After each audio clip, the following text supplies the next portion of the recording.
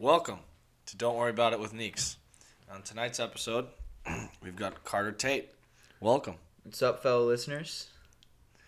Happy to be doing this. Happy to have a good friend on. And we were talking before about in relationships with friends and also just general discussions about almost anything. It's hard to find a people who can consider the varying positions of and the trade-offs of certain positions when in those discussions. And I think we established that it's definitely worth finding that medium point, finding the gray area between yes, you're right, or no, you're completely wrong, and seeing the nuances of those arguments.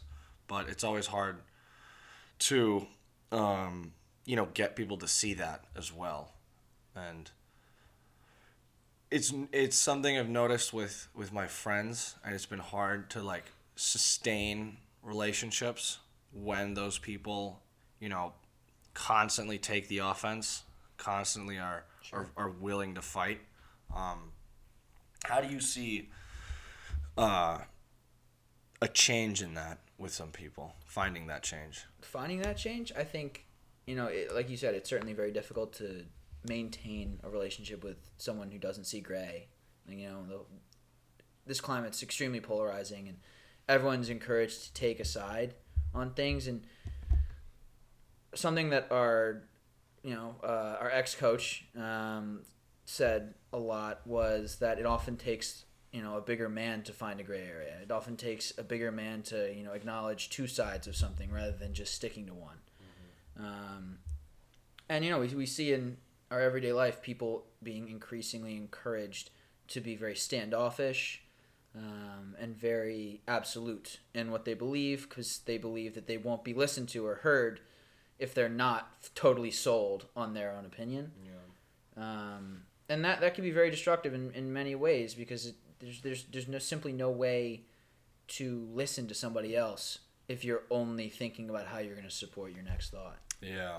There's also the big element of the reframing of a part of that. I mean, part of establishing the fact when someone is in this position, sure, establishing that they're probably not going to listen to the other side of your argument. Yeah.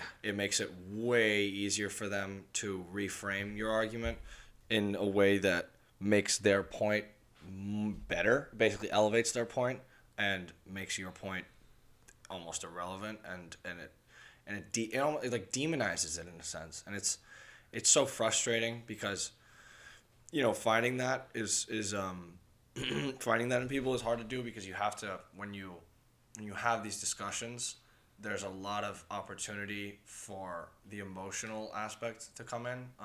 You can frame something, or you can present an argument a certain way, and it can feel like a personal attack a lot of the times. But there's when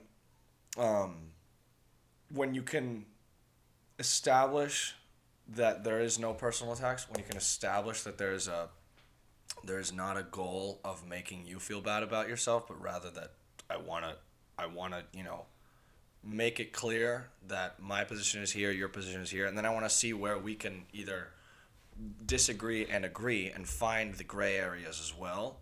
When that is not established, there's almost no room for growth or any progression in those discussions. I just don't, it is so hard now to see with some people. Like I was telling you earlier about one of my friends, we'd have these discussions, and every time I'd finish a point, it was like, oh, so you're saying that this, sure, and that, and it was just sure, it's not even. It bothered me, but yeah, it's so hard. And it's not even malicious a lot of the time. It's a lot of times you're told, especially when debating, one way to show that you're listening to the other person is to reframe their argument accurately and say, so what you're saying is this, and then say what they're saying back, and then you go, okay, if that's true, then this. And a lot of people maybe don't listen correctly and aren't perceiving what you're saying. Whether that be your fault or their fault, who knows? But it is extremely destructive if they misconstrue what you're saying and are sure that's what you're saying, if you know what I mean. Like, if they're not open to you saying, no, that's not what I said, I actually said this, but they say, wait, you didn't say, that's not what you said, those aren't your words. You go, well, I meant this.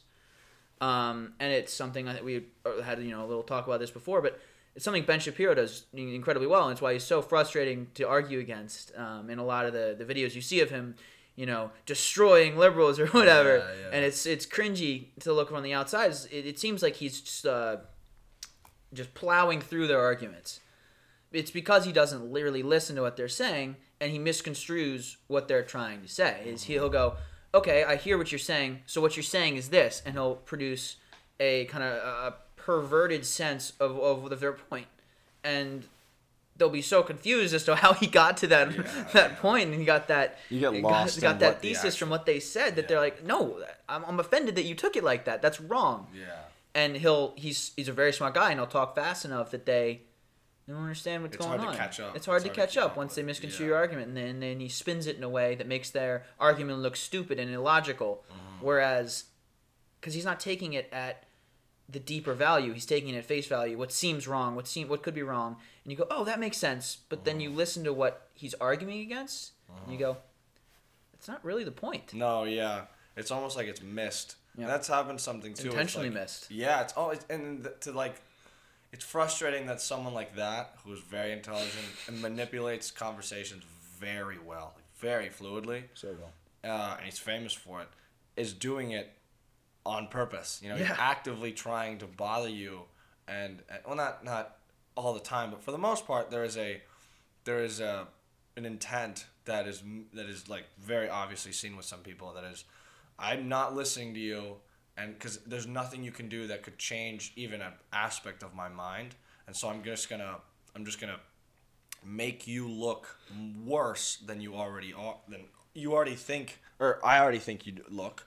and it just, there's no possibility of an actual discussion, because there's no back and forth. There's just it's like two parallel conversations that are like, but, and then this, and then it's continuing on the same path, but there's never an intersection. There's never an addressing of the actual points that are being made. Yeah, there's no attempt for a middle ground. There's no attempt for anything like that. Absolutely. And in many ways, it actually speaks to the privilege of him coming into that conversation where he's talking to someone who feels very, very, very strongly about a certain issue, and they want to address it and maybe prove him wrong or see what he has to say on that. And he has the ability, because he's very insulated in many ways from the social issues of our times, to say, or to adopt the position of objectivity and of, it doesn't really affect me what I say, like I can address this from a purely objective point of view because it doesn't really affect me, and I can just make an argument. Whereas the other person has that aspect of being extremely emotional, and they have an emotional attachment to the point that they're making in the same way that Ben doesn't. So he can see it and use that to ruin the logic of that person's argument if you're not careful. Yeah, there's a lot of that with a lot of discussions, because it's not even just Ben Shapiro, but and not just the people that Ben Shapiro's arguing with, but just the most notable name. It's just the easiest name right now. But there's a lot of that with emotional, the consistency of a point or a position, and then the emotional attachment of that position. And there's nothing wrong with being emotional about the point. It's just the side effect of being emotional on the point. It can be destructive. Yeah, and then there's an attachment there that you lose the chance of hearing alternatives and saying, that's fair, sure, but, and there's no acknowledgement of an alternative. There's just you're a racist, you're a misogynist, and that's it. And there's kind of, and obviously that's it comes from somewhere. There's not just a simplicity in like jumping to those conclusions. Although there are some people that do that. That's not the point we're making here. In more general terms, it's usually because, and this is like the whole thing about not being able to acknowledge that there's an alternative side, is that because they don't see what you see, they must just be wrong. They just are wrong. And that's not a thing. I mean, that is just a flawed way of looking at something. And then they'll say, like, how do you not see what I'm seeing right now?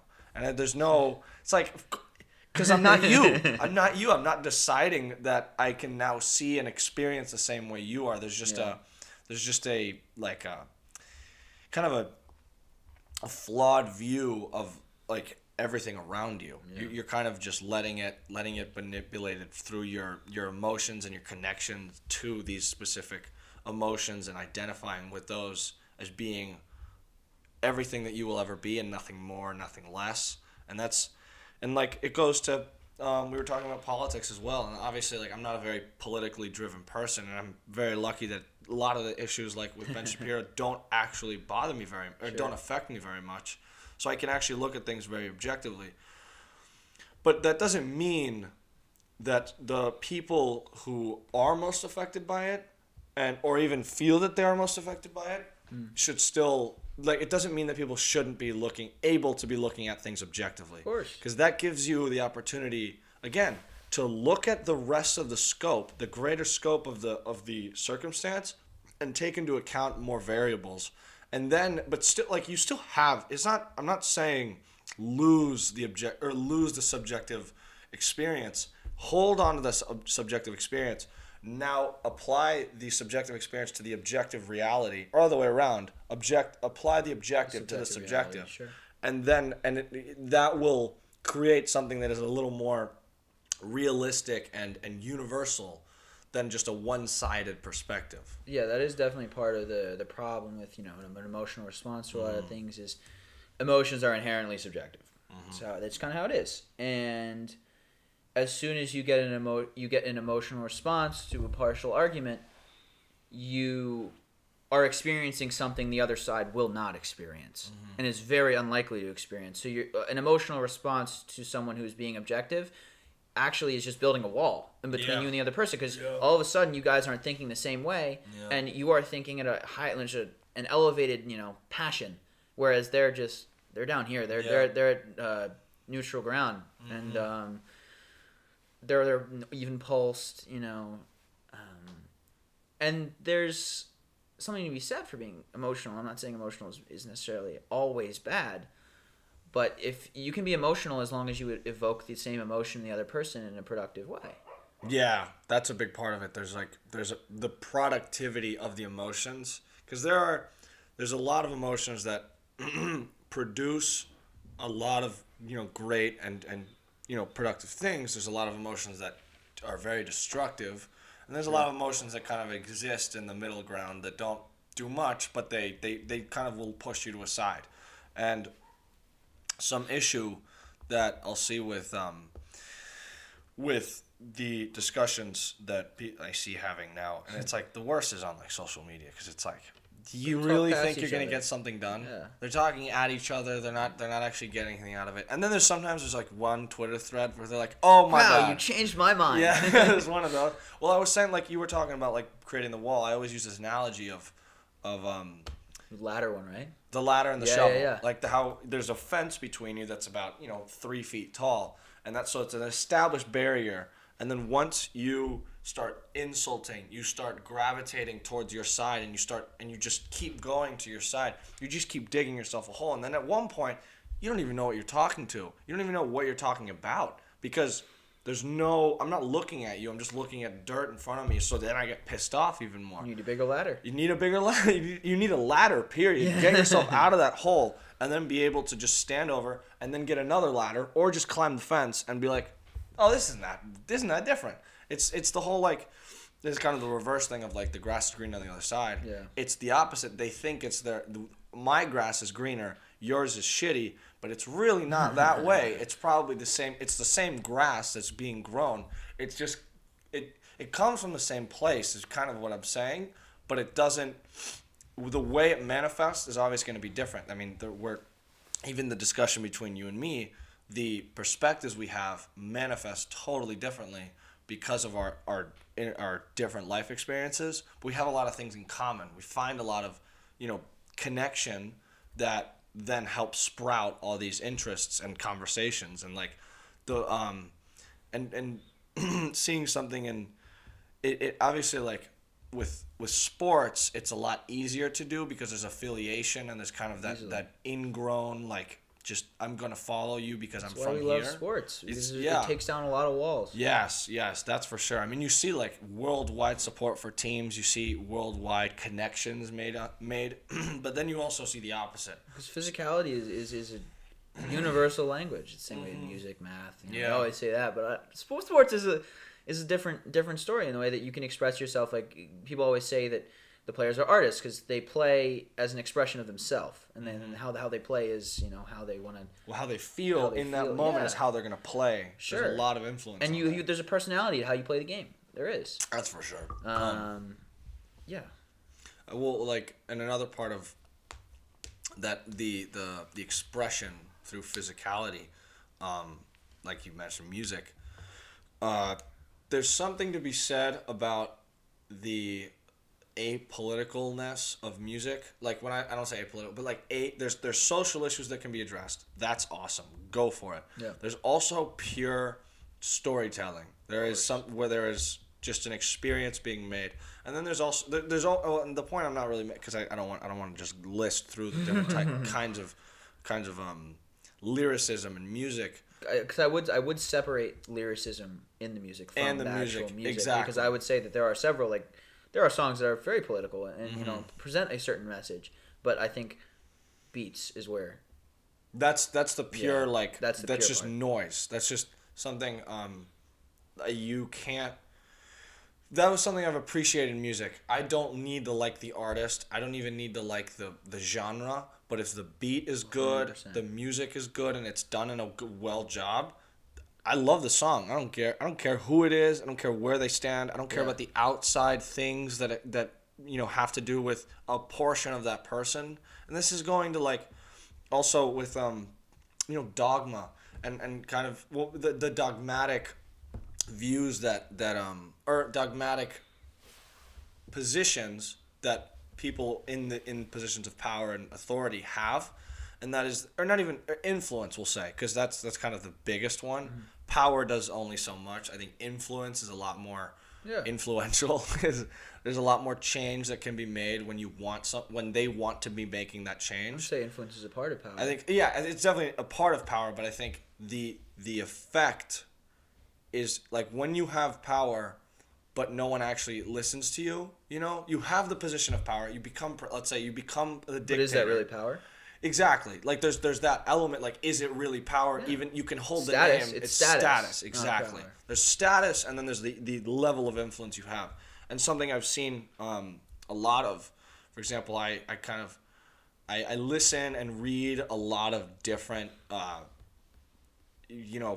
perspectives.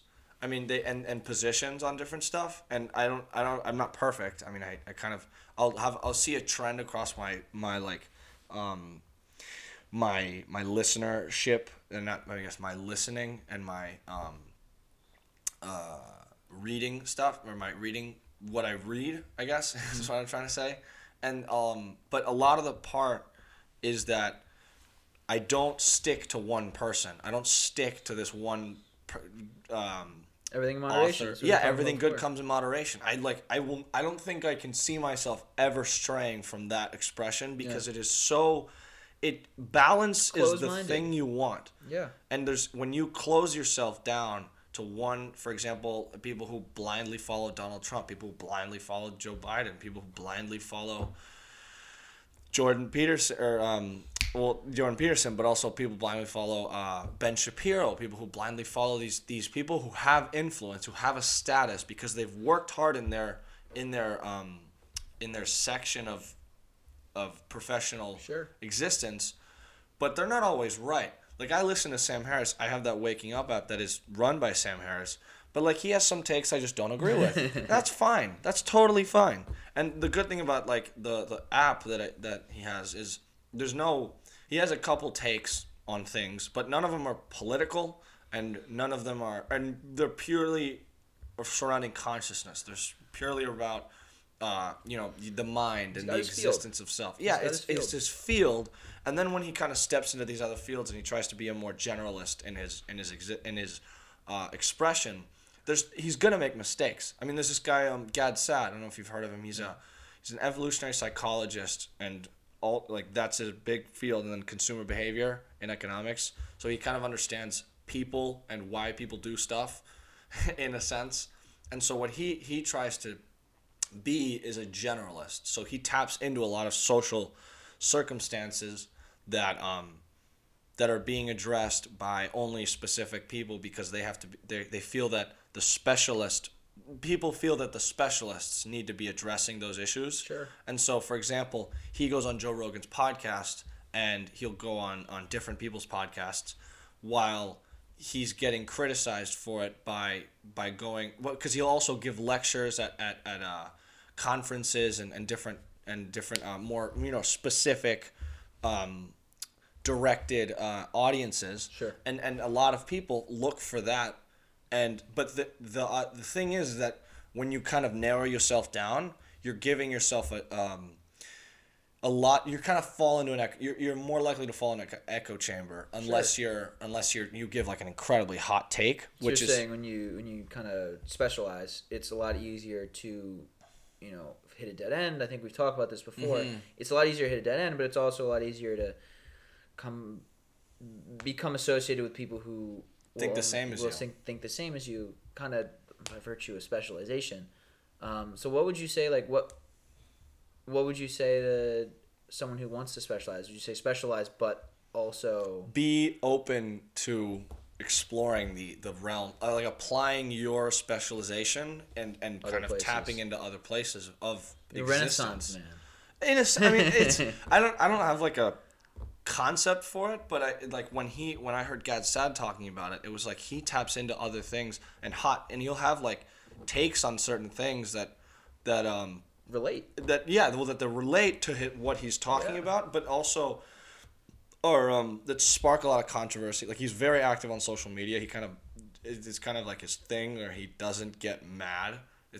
He's actually a very like funny person as well, but he holds his ground always. He's very okay with banter. He's very okay with having back and forth on Twitter, even though he may not change the person's mind. Yeah. There's sometimes he does. And so he's open to those discussions. And that's not something that as a specialized psychologist, you're not going to see that. Mm-hmm. You're not going to see like any Amherst professor just jumping on Twitter and kind of tapping into different social issues and trying to create. They don't feel they have to. No, exactly. They don't feel that the other person deserves it sometimes. Exactly. Yes. And he sometimes will say that, like, yeah, the person probably doesn't deserve that credit, but by doing that, he says, like, your unfiltered nonsense is not going to fly around here. And if you and that's something that, like, I think generalization to a certain extent, because he does a good job. I mean, he's still a very focused person. He writes in psychology magazines, and he still works. He does a ton of research,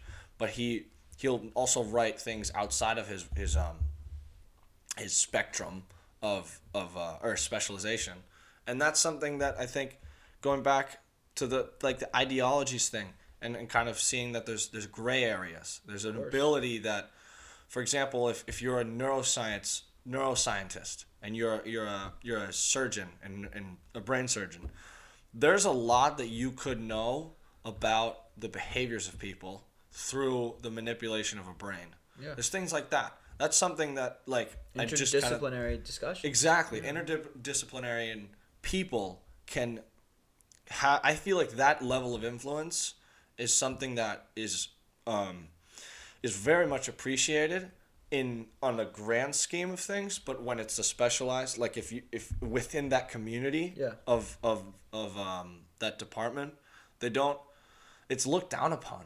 And I don't see how that's like a productive thing, because like you were saying, there's an opportunity for a dead end always. And I mean, with generalization, there's also a lot of walls around you. There's more walls, though. There's not just a brick wall and that's it. You actually can hit things and then bounce around and get around them to figure out, and then also it kind of allows for a more nuanced way of thinking and allow more fluidity that is kind of not afforded when you're so deeply specialized. Sure, I think one of the, I'm trying to find the way to say this. I think there's the saying that when you're on top, evolve, or when you're on top, make sure you're changing. You stay working and you stay pushing, because the hardest thing to do. I think there's a UFC quote that's like, it wasn't hard getting to the top.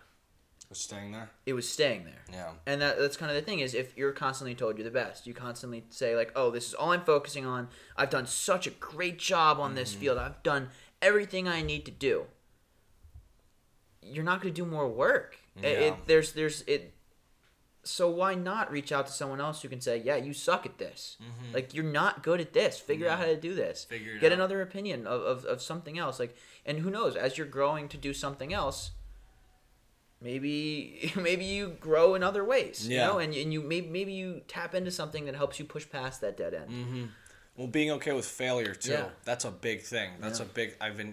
Hearing a lot about it, but also experiencing it with doing this podcast, for example. I mean, there are podcasts where I'm like, there's not much I'm doing here. I don't know. It kind of feels like I'm aimlessly just talking, and that's fine. You know, that's not the point though. The point of our experience is we learn from mistakes. We learn from the failures, but also the success, and how we create the synthesis that is our existence, and kind of build on those to continue to try and get like an evolution of our existence. Yeah, I think that actually ties a lot into what we were kind of saying, and we were talking about the happy medium and such, and how in this global climate, what with our current president, it's increasingly polarizing, and he very much promotes this sense of hyper masculinity. Yeah. You can't fail, you can't be wrong. Like, if you fail, it's because someone else is screwing you over, right? Yeah, blaming others, blaming outside stuff. And I think there's a quote from,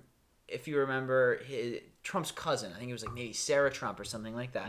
She came out with a book basically saying, I can't imagine anyone who's less fit to be president. Something like that. I mean, she obviously she has a stake in it, certainly. And she needs to sell books. But to a certain, like, it has to be, there's some truth there, certain. And she said something like, I can't imagine he won't accept failure on this election. And we've kind of seen him not accept failure.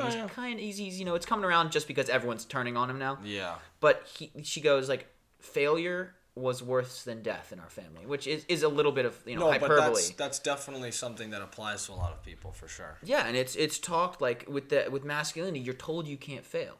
You're told that you have to be right. You're told that you need to represent your point, and you need to stick with your point, and you will never be wrong. And you're not. If you're proven wrong, you're less of a man. Yeah. And it's not super. It's not productive, and I think that again, ties really into everything we've been talking about with how. Yeah. If you get emotional during a discussion and something like that, you lose because, again, as a man, you're taught to not be as emotional and to kind of hide that emotion. Why? Because it happens to win you arguments sometimes in life, or like to remain objective, remain like that. You're told that's how you be a good leader. You're told that's how you're supposed to be, and in modern society and in increasingly in these gender lines that are being blurred. Yeah. It's increasingly helpful to not buy into that hyper-masculine narrative. Yeah, that's true. I still this is to not be mixed with toxic masculinity, which is a thing that is kind of overmade. There are certainly positive aspects of masculinity. I'm not saying that all masculinity is bad. There's also positive and negatives of femininity and also of asexuality. Like there are trade-offs of existence when you play it, when you filter that through a lens of gender or of anything, really. Yeah, and so when I said toxic masculinity, I mean certain characteristics that are associated with masculinity that have destructive potentials. Yes, and that's the whole like finding moderation again. You have characteristics that are helpful in certain scenarios, but when they get applied to scenarios that are not helpful, trying to think like if you're you have a group project and you, instead of allowing to have positioning, different people do different things, you try and take over the project and you try and dominate and you try and tell people what they're going to do and you try to make the decisions for the group. That's something that happens. I mean, obviously that's a very generalized, that's top of my head right there, but it's something like that where I think because there is no established, leader in that group, it's just let's say there's 4 of us in this group project, and we're all the same, we're all students, and we're all in the same class, we're all the same year, there's nothing to differentiate from anyone. Not even your grades are going to differentiate from one of us, because it could just be purely on like your personality that it's going to be differences. Exactly. And there's so something like that something where it can be toxic is where there's not room for for other people to have an input. And so what bothers me, I'm not totally in the loop of toxic masculinity.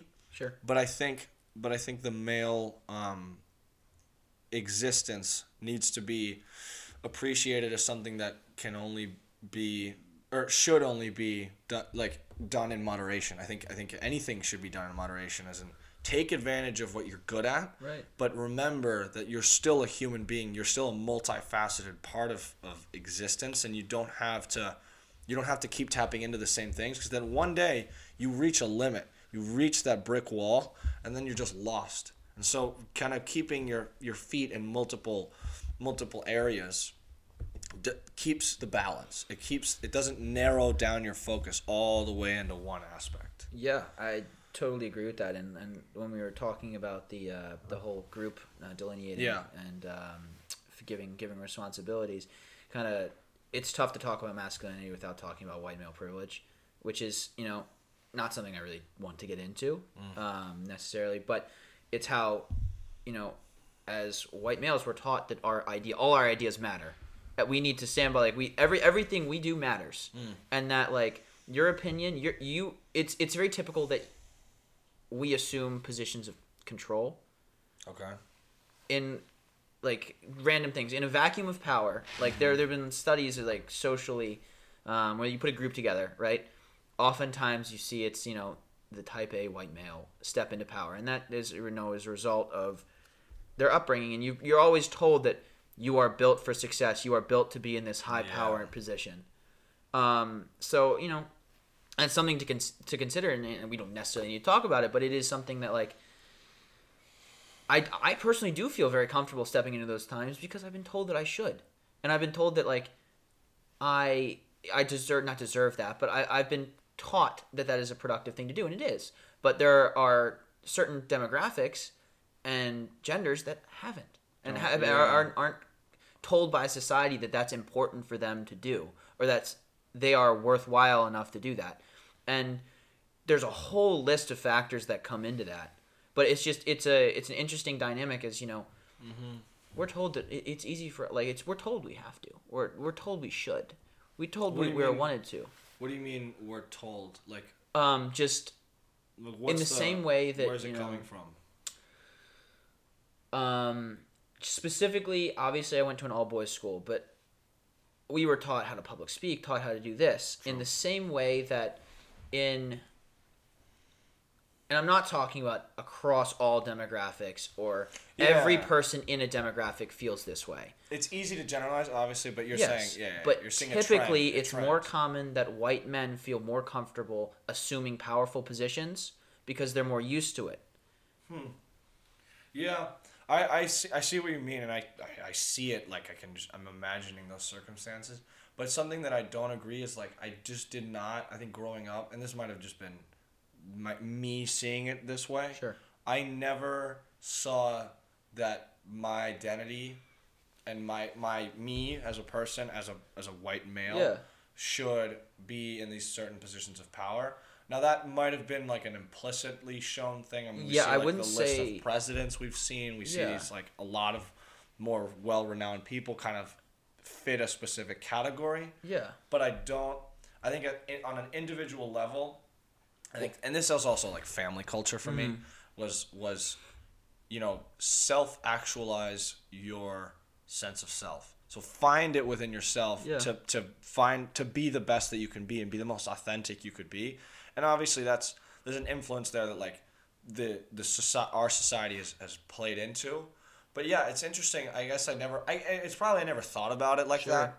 And it's when we've talked about this before about the idea of having privilege and all this stuff, and how it's and how it's easy to not see it when you're not looking at the greater scope. Yeah. But something that Eric, go ahead. Yeah, no, and what you were saying, how like I've never thought of it as like, well, as I was taking power. Let's say. Yeah. That sounds super aggressive, but That's assuming the thing. power. Let's Yeah, say. sure. You weren't thinking as a white male, I'm taking power Exactly. right now. It's always like, oh, I feel confident doing this, and you feel confident doing this.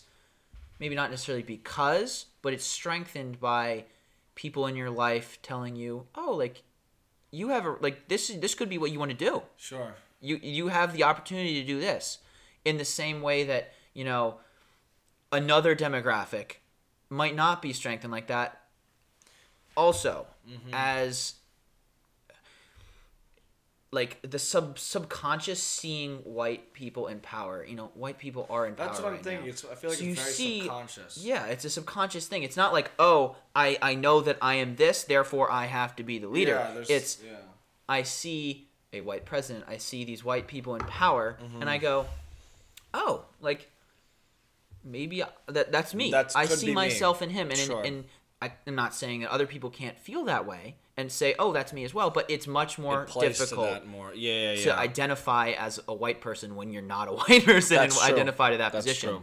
So you feel more like a trailblazer, and you feel like you're breaking more walls, and you're breaking through more. You see more barriers between you and that power position For sure. than you and I would, per se. Yeah.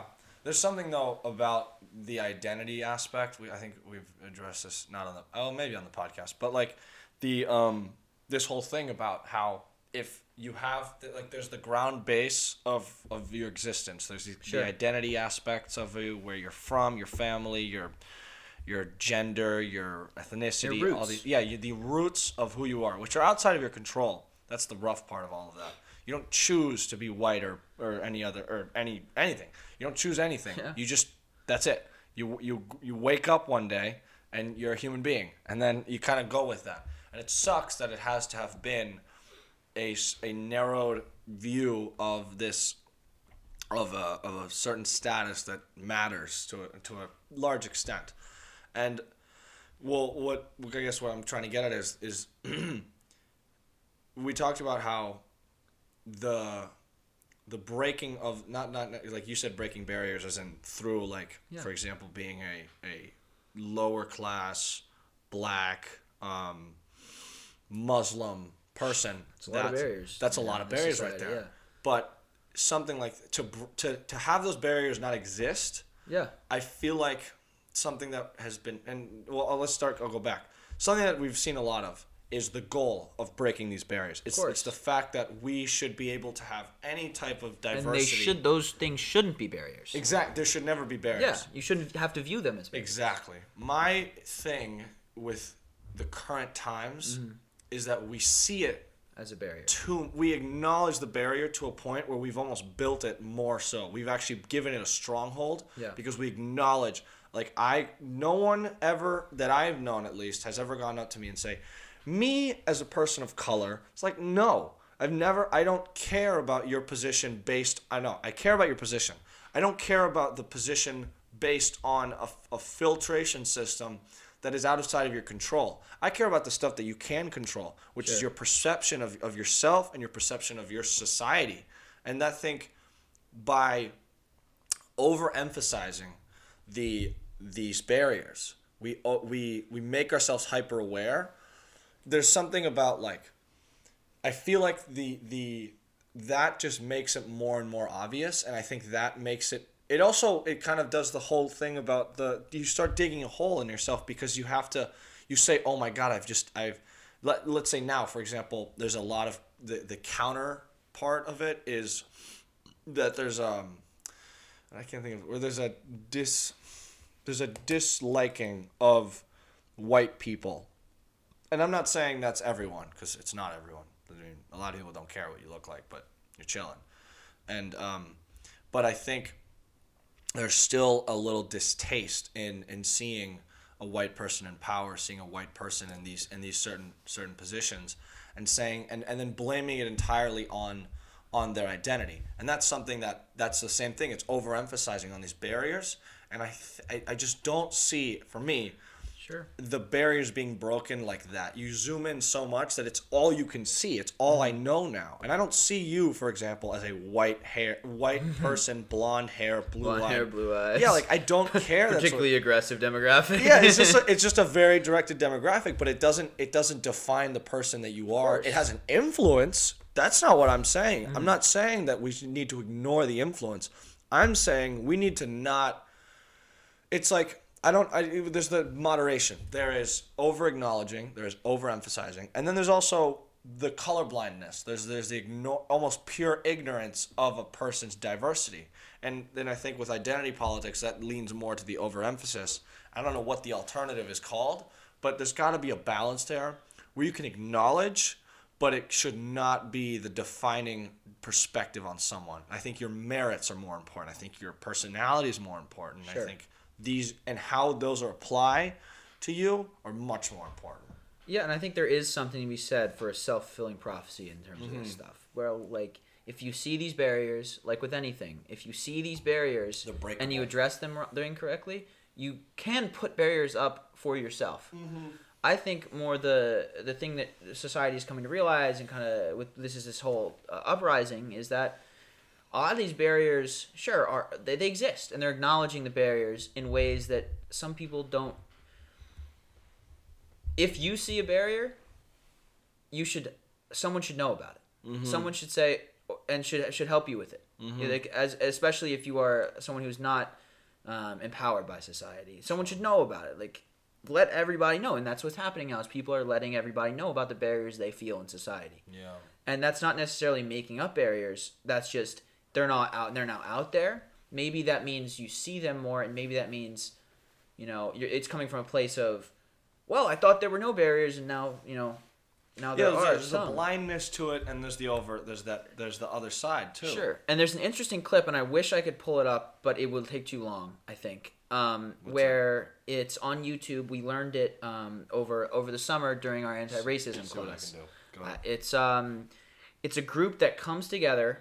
It's a cross section of America. It's supposed to be, and there is a white guy who is talking about how I don't see why we can't all just be Americans, right? Why can't we I've just? seen that. Yeah. I think I think I may have either shown it to you mentioned before, it, but yeah. I've mentioned it before, where he goes, I don't care why you guys are all saying, like, oh, you're a black American or you're this American. Like, that's like it's not important. It's like, why can't we all just be Americans? Yeah. And there's something to be said for that if everyone was viewed equally. Yes. And that's a fantastical, like, ideological way of thinking about it. Side. It's not there. We're not there. No, and when we recognize that we're not there, that's what ends up happening in the meeting. Is there are a couple minorities sitting and they pan with the camera to them, and they're kind of sitting there, they're like, I don't like what he's saying. That's not how I feel. Yeah. And then there's a black guy in the meeting who basically says, like, thank you for sharing your opinion, but by saying I am just an American, it undercuts all of the hardship I've done to be here, who I am as a person, because I am a black American, and if you don't recognize that there are different criteria for me to be successful in society, you're perpetuating it's ignorance. Yeah, that's what the anti-racism is. That you're saying, oh, there's no different barriers. They're like, no. You have to acknowledge that there are different barriers for people of color in society than there are for other white people in society. He gets he's viscerally mad. It's like it was emotional, and he was still very, very. This is actually an example of when you can be emotional and still get your point across. Exactly. Is he was like choosing his words. He was still choosing his words very, very carefully. Yeah. Because he knows that if he loses control of the argument, there's nothing going to be done. He gets lumped in. Yeah. Right. Yeah. So it was very interesting because he was saying, look, if you just say I'm just an American or I am an American, we're all Americans, that's fantastic. If I felt that I was your equal and you guys treated me in reality as an equal. Whereas I can walk into a store and be looked at, funny in the South or wherever, and say, I know he is looking at me differently and giving me a different chance than if I were white walking in. Yeah. So he was just extremely frustrated. He was like, look, I need you to understand that there's something to be said for being American, but also but also black. Or a person of color. I guess that falls in. Which is the anti-race. That's the being not racist is not acceptable anymore. Which is like that's the whole thing about being anti-racist. Around that. Yeah. I think the thing is about anti-race. Well, like just a little bit about that because I don't want to get too much into the whole idea of anti-racism because I don't know it enough. Like I'm not well-rounded in the knowledge of it read enough. A book over the summer. So it's not entirely on my expertise. But one thing I've learned is that anti-racism. Two things I learned about anti-racism. The work is never done. Sure. That's one. Yep. Second part is it's it's a commitment that feels like it's a swinging to the overemphasis part. And there is a perspective that is only look for how racism manifested. Don't look for how racism like there's liberalism and there's like something I've seen is a differentiation between liberalism and anti-racism. Anti-racism looks at you through your identity, through these unchangeable facts about you. Liberalism tries to not dissociate, but value the individual as they are. Yeah. And that's where I'm at a contention with it. But I'm also I think it's like you said one time when we talked. There's it's a byproduct of its environment because for years, I mean, the civil rights movement was not that long ago. But in our lifetime, it's a long time ago. But in the grand scheme of society, it has not done that much of a job in changing attitudes. Exactly, and then just a quick data point is after the civil rights movement, there was the Voting Acts and all that. We didn't know that Nixon ended up expanding the Voting Rights Act, and everyone thought that was fantastic, right? They were like, "This is a great idea. Why not expand this and help everyone get votes?" Yeah. Right? And part of the oppression that we goes unnoticed in a lot of things is that Nixon expanded the Voting Rights Act, knowing that if he expanded it to every state, they wouldn't have enough people to enforce it. So he goes, "Oh, let's just expand it to every state. So we're spread so thin we can't enforce it." So they're saying that. So he's saying we focus on these the southern states, I believe, and this certain area where we know it's an issue. Yeah. Right. And he just goes, "Okay, let's do it with all the states. Why are we not just doing it with all the states?" And it looks so positive, but then in practice, it fucks over everyone else that it wants to be in the fold, and at the end of the day, that specific group, because all of a sudden things slip through the exactly. It's a net that is the holes are too big. Exactly. It's a great metaphor. Pulled too big. I had another point I wanted to acknowledge. Well, there's going back to this, the solution that is found in anti-racism, or not found in anti-racism, but what anti-racist as an overarching term, not as what is defined in today. Yeah. Just as not being for it. I guess if we were to only have a dichotomy, and it would just be you're racist or you're an anti-racist, I'd say most people are anti-racist. And I think the definition now has changed a lot. I think most people are not racist. I think most people are not, but I think in the grand scheme of things, if they were to be able to drop everything and pick one side or the other, they would rather pick to the anti-racism side. Yeah. That's also not really how it happens. It usually happens over a building of a system. Oh, that's what it was. So there's the idea of systemic oppression and also how it is purely because of the system that there's still racial discrepancies in the United States. And I think there's truth in that, 100%.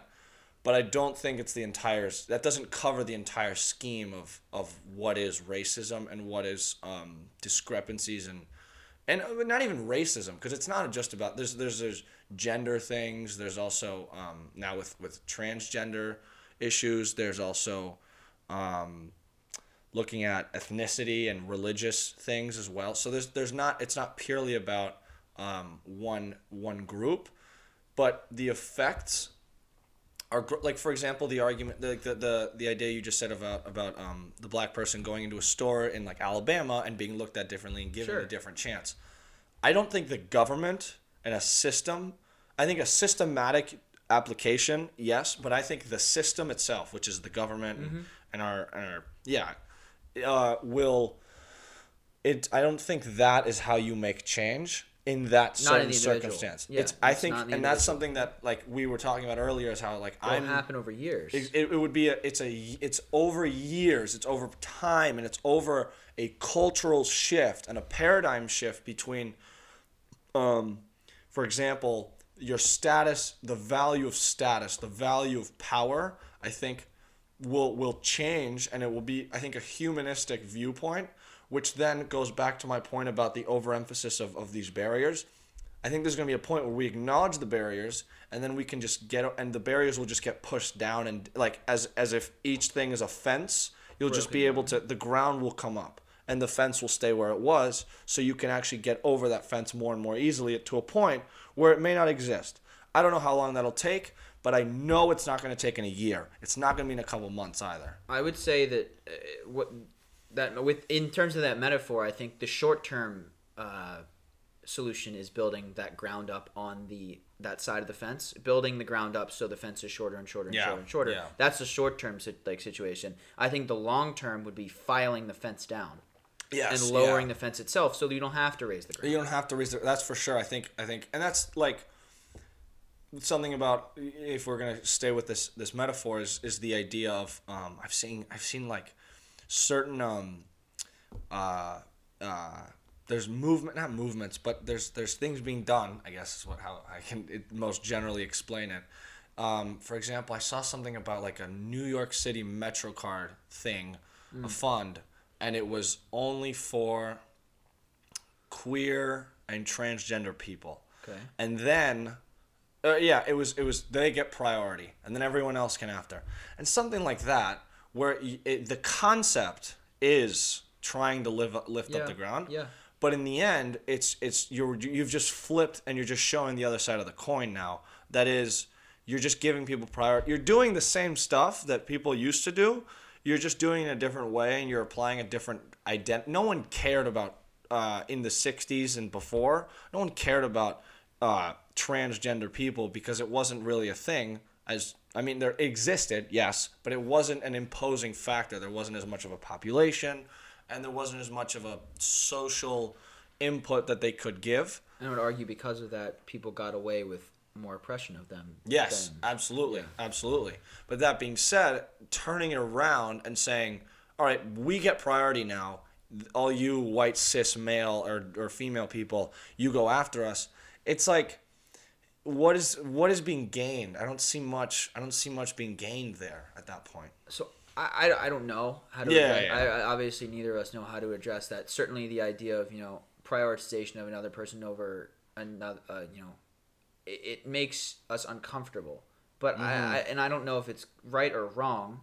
Again, this is tough because I really don't know. Yeah, but I guess if you're just gonna give a personal take, because I don't know. It's hard. The thing is, it's hard. It's because it's loaded. Yeah. This is a very interesting discussion because we're trying to look at it as most objectively possible, to still create a universal good.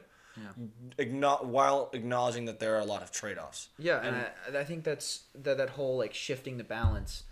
I think that giving priority to a different demographic that has been traditionally been given priority is I'm not against that. I would say I think it is maybe not the right way to go about it. It's like an idea of catching up is kind of what it seems like. And it seems like that's the case, and I think that there are certainly other ways to go about that, because I think specifically in that instance that we're talking about, this freaking MetroCard, like, yeah, it's something of all things, yeah, just you're literally what the MetroCard thing is you're looking at a name and going yes or no, that's it, and it's not like, oh, like maybe just remove a box for like the gender of the person. Exactly. And then it's completely random. Yeah, and that's something that can so easily be made objective. That's not a place where necessarily you need to be promoting, uplifting the demographic.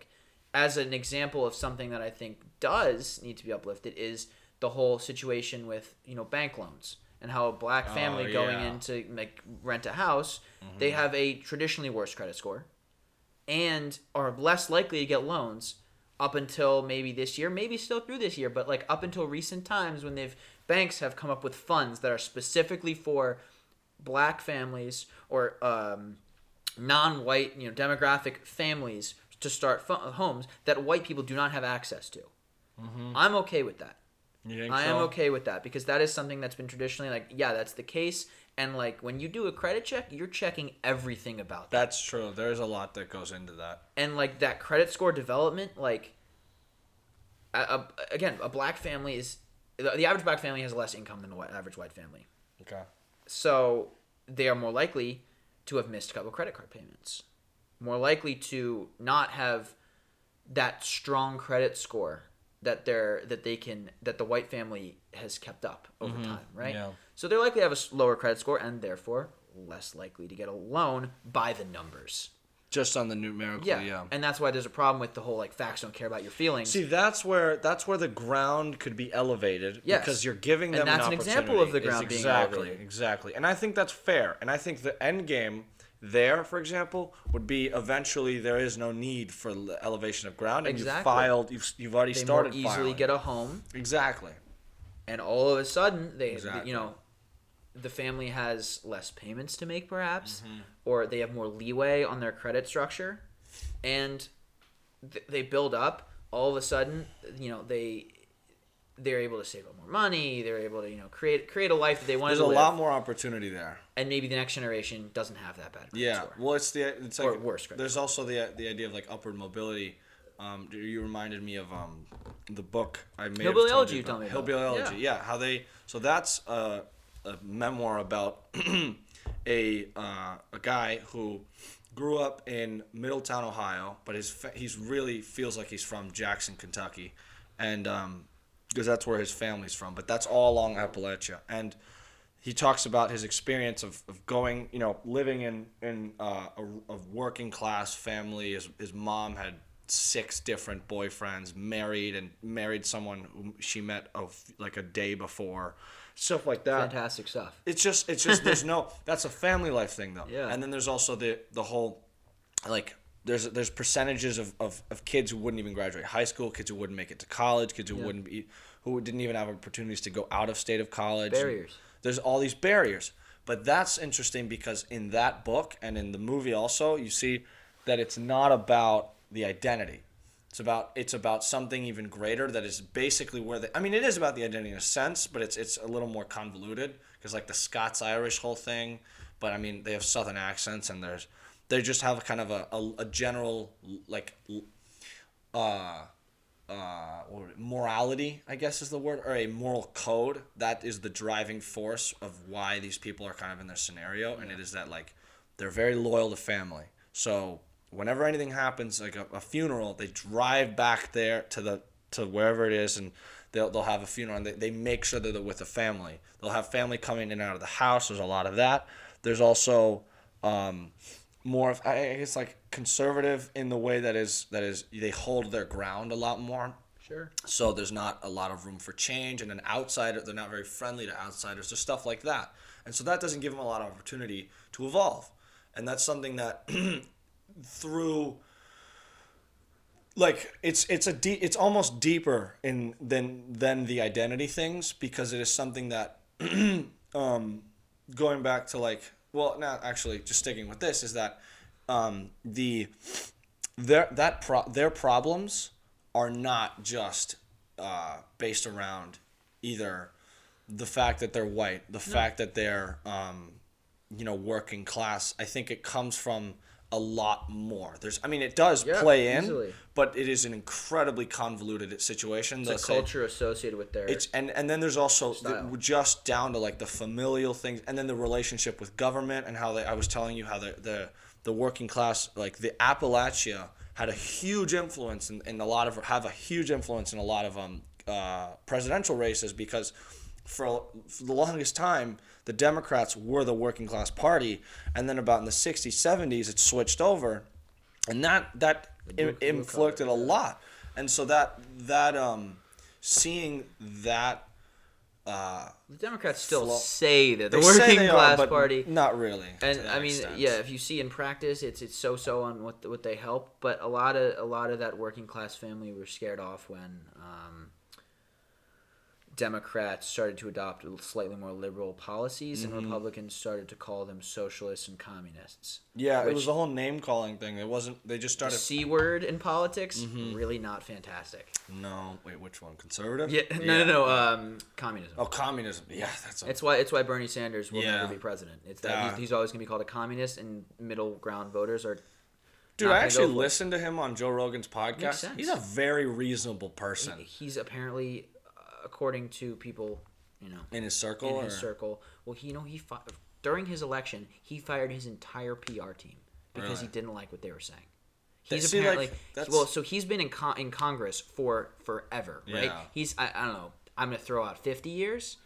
That's probably not what it is. It's probably given you can come and go in. I think like 30. Let's say 30 years, we'll say. Let's say 30 years.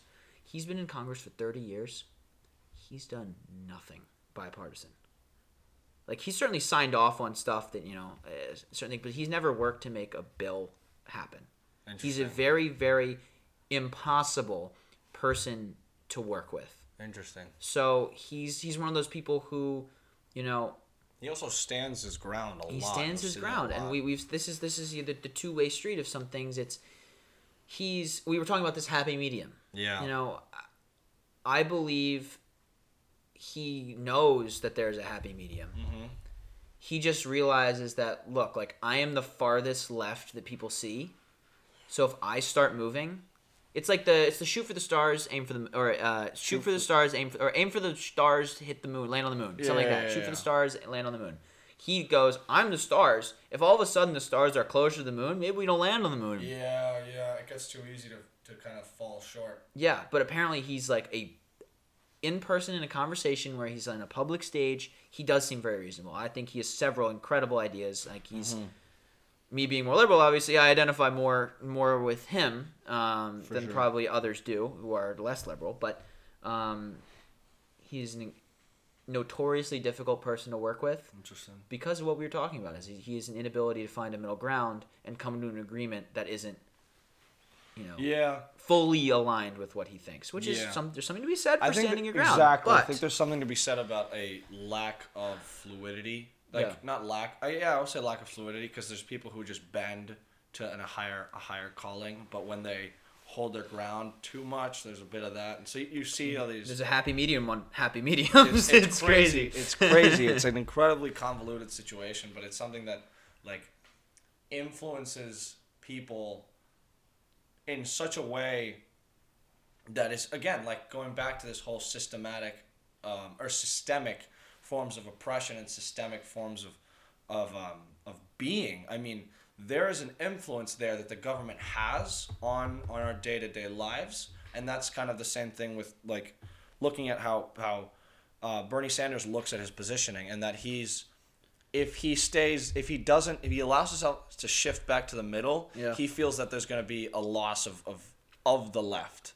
And that's something that is fair. Go for it. I mean, he does represent, currently he is the most left person. Exactly. And I think that majority, have voted, a majority of America is more left than is represented in the government. That's probably true too. So that's why he's holding that standard and pushing left. Exactly. He wants to keep. He kind of is like the pin that keeps the rest of the left without the rubber band extended. Yes. And but my thing with going back to these identity issues and issues of social issues that are being implemented via kind of non-social solutions. So we're looking at, for example, these your idea of the bank loans thing. That's something that is not social, but is purely, that is a financial thing that can be addressed financially. Yeah. Now, looking at attitudes, going back to this idea of the sociological influence that the person's skin color or attire has on the interaction. Yes. Okay. That, to me, is what conversations like this will do 100 yards more than a little government, a bill or a treaty or something that establishes like, oh, you have to do. It's like there's no. I think maybe, and we were talking about this, like the incentivizing. I think giving an incentive to do that is good, but I feel like the quantitative incentivization of a social thing, which is incredibly nuanced and purely qualitative thing, you can't quantify. I can't quantify how good of friends we are. I can qualitatively tell you that we're pretty good friends, and that's fine. We should, I think, and that's why I think that the it's a soft science.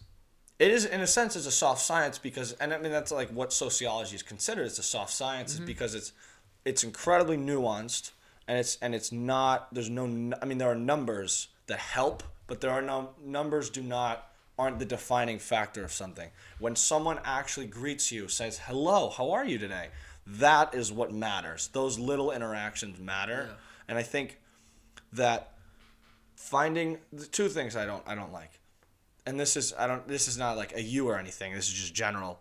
I don't like the blaming. I don't like that there's a oversimplification of a problem, oversimplification of a solution too. There is just typically it's ideally that, and it's easy to do that. It is so easy to look at one incredibly nuanced problem and give a simplified solution about it, and then say this is it, and then without acknowledging the trade-offs, without acknowledging that there's consequences to those actions. But I totally think it's worth the investment of time, energy, and effort, again, and all these things to consider the hundreds of variables and realize that it's not one barrier stopping you. That's the interesting thing about, we were talking about those barriers. I don't think it's one fence. I think it's a series of fences that are aligned in certain ways that don't actually look like a fence, don't look like a wall. They just are what tripwire. It's like a tripwire because it's there. Anyone could spring something that derails. Exactly. They're tripwires for us. Exactly. But there are more tripwires on the path for others. For others, for sure. And I think like going to that overemphasis versus pure blindness, I think emphasis is incredibly important because you find those tripwires, you find where the faults are, and then I think what you can do is you can come from the opposite side and say, all right. You have tripwires, I have tripwires, but our tripwires are different because you have certain uncontrollable variables that seem to influence your future. Let's find those. Though. And some of them are controllable, but I'm saying on like when you're born, those series of things. I think what you should be doing, and I'm not saying you, Carter. I'm saying general you.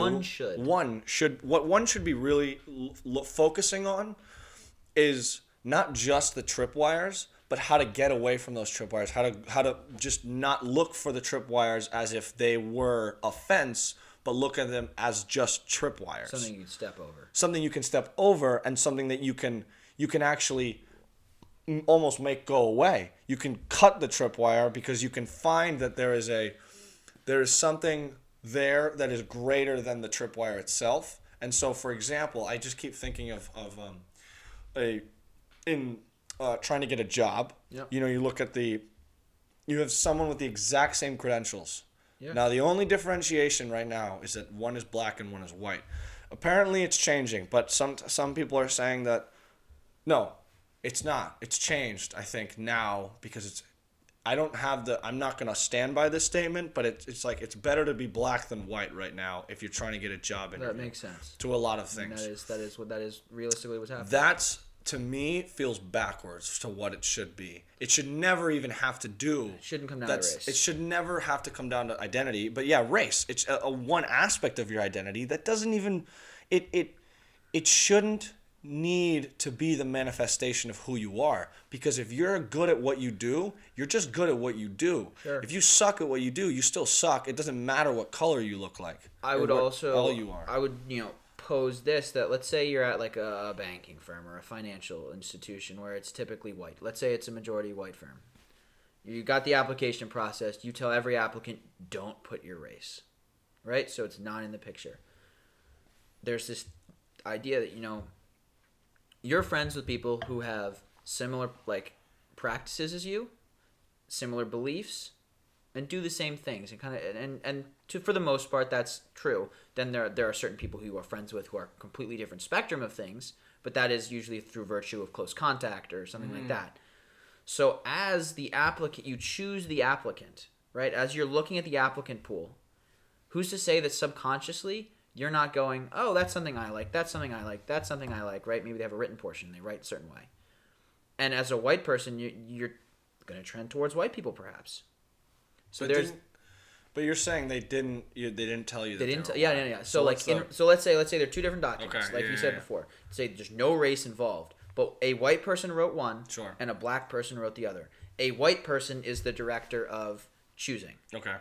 As a white person, subconsciously, maybe you trend towards the way the white kid talks, and you go, okay, like I like how he writes, I like how he's doing it, but I'm being neutral because I didn't put race into the picture. Yeah, but at that point, there's always going to be some sort of subjective portion. There's subjectivity. Yeah, I think there's a. If that's the worst part of our issues, there are worse things. There are worse things, but that is something to. It can be addressed because it's something that is easy to change, and that is, for example, the education level of the person of color. Mm-hmm. That person, if you give them the same exact route, and then you don't even know what identity they had, and then you still ended up trending to the white guy. Yeah. I think there's at some point maybe the white guy earned it, and that's not a fault of the person of color. Sure. That's I just think there's still a possibility for white people to succeed without it being at the expense of another person of color succeeding. And that's the tricky balance. That, you have to make sure that it's not at the expense of someone else or something like that. But it's another interesting thing, just like as you think about it, robots are supposed to be the most objective things in the world, right? They're supposed to be perfect. But in many ways, robots have... They're the most idealized version of what we are. Yeah, they're the most idealized version. And the programmer, the people who run the program, put a lot of themselves into the program. And it's actually really interesting. I don't remember what class I took or what I was reading, but robots actually have come out and in practice are oftentimes more racist than the people who would be choosing arbitrarily. Really? Yeah, because the programmer may not be a racist individual. No, but there's tendencies. There's an implicit. And when they run the application process, they look for certain things. They go, oh, specifically pay attention to this. Specifically pay attention to that. There's things that there's something I was program reading. Racism. Yeah, well, and that shows how pervasive it is. So this is interesting. Like, I don't see it as racism because I think first off, the definition of racism is not what it used to be, and so it's kind of hard to say like. Your definition of racism. I'm using racism there as a softer. Exactly. The threshold of racism has dropped. I think. Personally, I think there is. Yes. There still exists the old form of racism, but modern racism, microaggressions and such. Yeah, and I think the threshold being lowered. There's a certain point where you're like, oh, you're just looking for it. But with this robotics and AI thing, is interesting is that those methods of standardization. Of grades, of writing style, of speech style, of vocabulary, of created by white males. But the point is I think at this point there should be like I guess there's like portions of this. There is what is wrong with that system that doesn't like I think anyone can do it is what I'm saying. Anyone can play the game. Cut off all the barriers, you can play the game of life equally. You cut off all the barriers of existence. There will always be barriers. Everyone is different. So, but you take away, let's say there were no such barriers, and you were to have you were given the exact same choices as a person of color. They're not going to make the same choices as you. And they could end up having totally different paths and end up being in totally different sections of life. That's fine. That's the cool thing about us. Yeah. We're variable people. But going back to the robotic programming, it's based on systems and thought that was implemented over many years that were most imposed by white males. But I don't think that it's the system again. I don't think it's the system's fault. I think it was the implementation of that system, and because it was so built around an equal image that, or not equal, but a one-dimensional image of a person, which was you gotta have this, like, they're not one-dimensional. I want to say you have an idealized version of a person, which is as it has been, or it used to be, was just a white male or a white female. That now, I think what we've seen is that people can still succeed within that system and break those barriers or get over those barriers. So what I think is now for me, it's that first off, it's that sociocultural implementation of it. That's the attitudes on the most basic level. The store owner at your local grocery store stops looking at you, treats you like anyone else does. Yeah. That's great. That's kind of on the bottom part, awesome. And then on the top level, it's the implementation of government. And I think there's something needed to be said about just not needing to care about them. First, helping. First, it's get them up with everyone else, or get them up with what is the standard of living. And then once it's there, you erase it. It does not matter anymore, because then those barriers, now everyone has the same barriers. Now that's, I think, something that is really, really hard to do. But I think it's way more worth it than constantly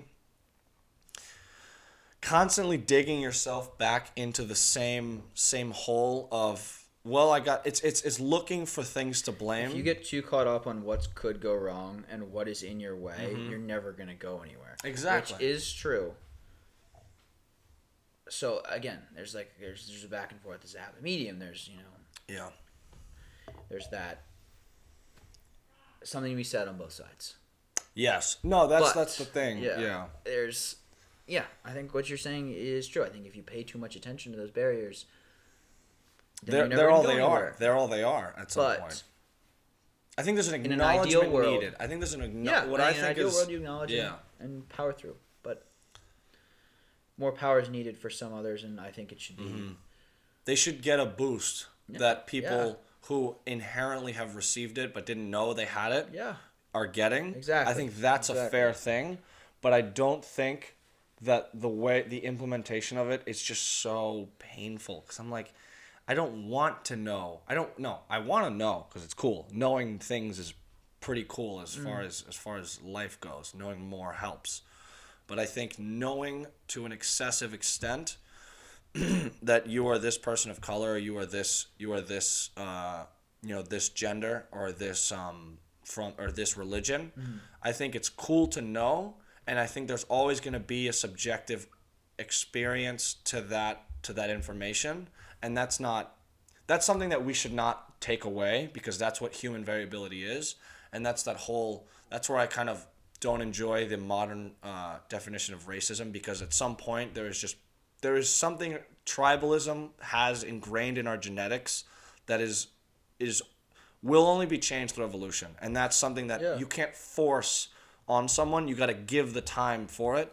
And I think it's again, I'm not saying this is easy. And I think, but it's, again, more worthwhile. The people who make the easy assumptions, who jump to the easy conclusions, who make the easy labels, aren't really the ones making the change. It's those people who work within the difficulty of labels and categorization of someone, who find the best route and find the most productive perspective that creates a community that is welcoming, but still asking of you to be a person. And so there's a universality there that is hard to find, and I think I'm not the one to find those answers, but that's where I'm like, if you were to ask me, I probably am an anti-racist. I just don't think that I'm not on par with the methodology, because it doesn't let me still be the person I want to be. Okay. And it's like, I think I've heard a lot of the counter arguments saying, well, they can't be because of that, so why should you? And it's like, no, that's not how I'm thinking of it. I don't think that means you have to stop being who you are. I think that you can be everything that you're doing now, and that's how I see it should be. I don't have to take myself. I don't have to detract from myself. No one's asking you to say, "Oh, I'm gonna not pursue this opportunity. I'm not going to use this privilege. So that someone else can. So that someone else. Well, yeah. If you get it, you get it. And if you work hard enough and you work hard enough in this society, you get it. But at the same time, we're not asking you to say no to things. Mm-hmm. People are just asking you to say yes. And. Yeah, it's a yes and. It's a yes. Do the extra thing that is having a little more conversation, having a little more nuance. And it is. Yeah, it's like a 37,000 sided Rubik's Cube, so you can see so much more to it, and it makes it harder, but it's so much more worth it. I mean, we're fucking humans, for God's sake. Sure. We're so smart, and the fact that we're simplifying an existence based on a couple set of variables is painful because I want to know more about you. I want to know about what your interests are. I want to know about what you think is funny, what you think is sad, what you think is interesting, what you think is not interesting, what team you like, what team you don't like. Of course. And it can be more simple. It can be more simple. And on a one-to-one, like, interpersonal basis, easily it can be more simple. Mm-hmm. Mm-hmm. And I don't think there's anything... I think you can be both. You can do both things. Mm-hmm. And there's a quote, or not a quote, there's an idea that I wrote down and mentioned when we were talking, like, a little bit earlier, that there's this idea of when we discuss race and people say, oh, it's not going anywhere because you're always going to see someone as other than you, right? If you see a black person, that's not me. I don't look like that. True. There's this idea that everyone wants to be better than someone. If you, like, you know what I mean? Like, you're never going to see yourself as fully equal to everyone in your life. Sure. Like, you're always going to say, I am better or worse, or like there's someone I'm better than. You always want to feel. No one wants to feel like they're the lowest person on the food chain. For sure. No one does. And there's this guy I don't agree with, but there's something that he talked about friendship, and he was like, he believes that when two people are friends, it's destructive for them to feel that they're equals. Yeah, because there's a nuance there. Because there's a nuance there, and you're always competing, and oftentimes that relationship breaks.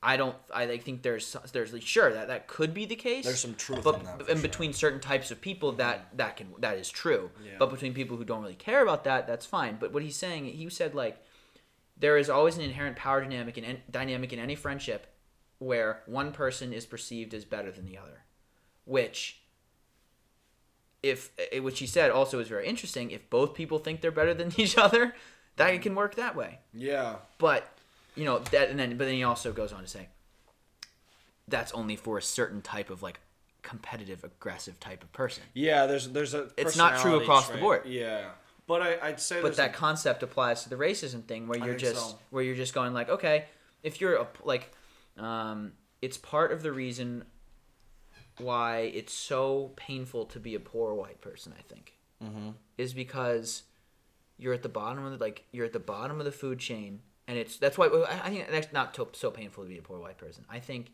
it's why difficult. You see it's more common for a poor white person to embrace more racist ideals. Yeah. Yeah, that's for sure. Because they this is that thing in biology too. Like they talk about there is a lot of, like, confusing but existing racism there because they know it's different. Like, lots of what racism used to be was based on the idea of white people being superior.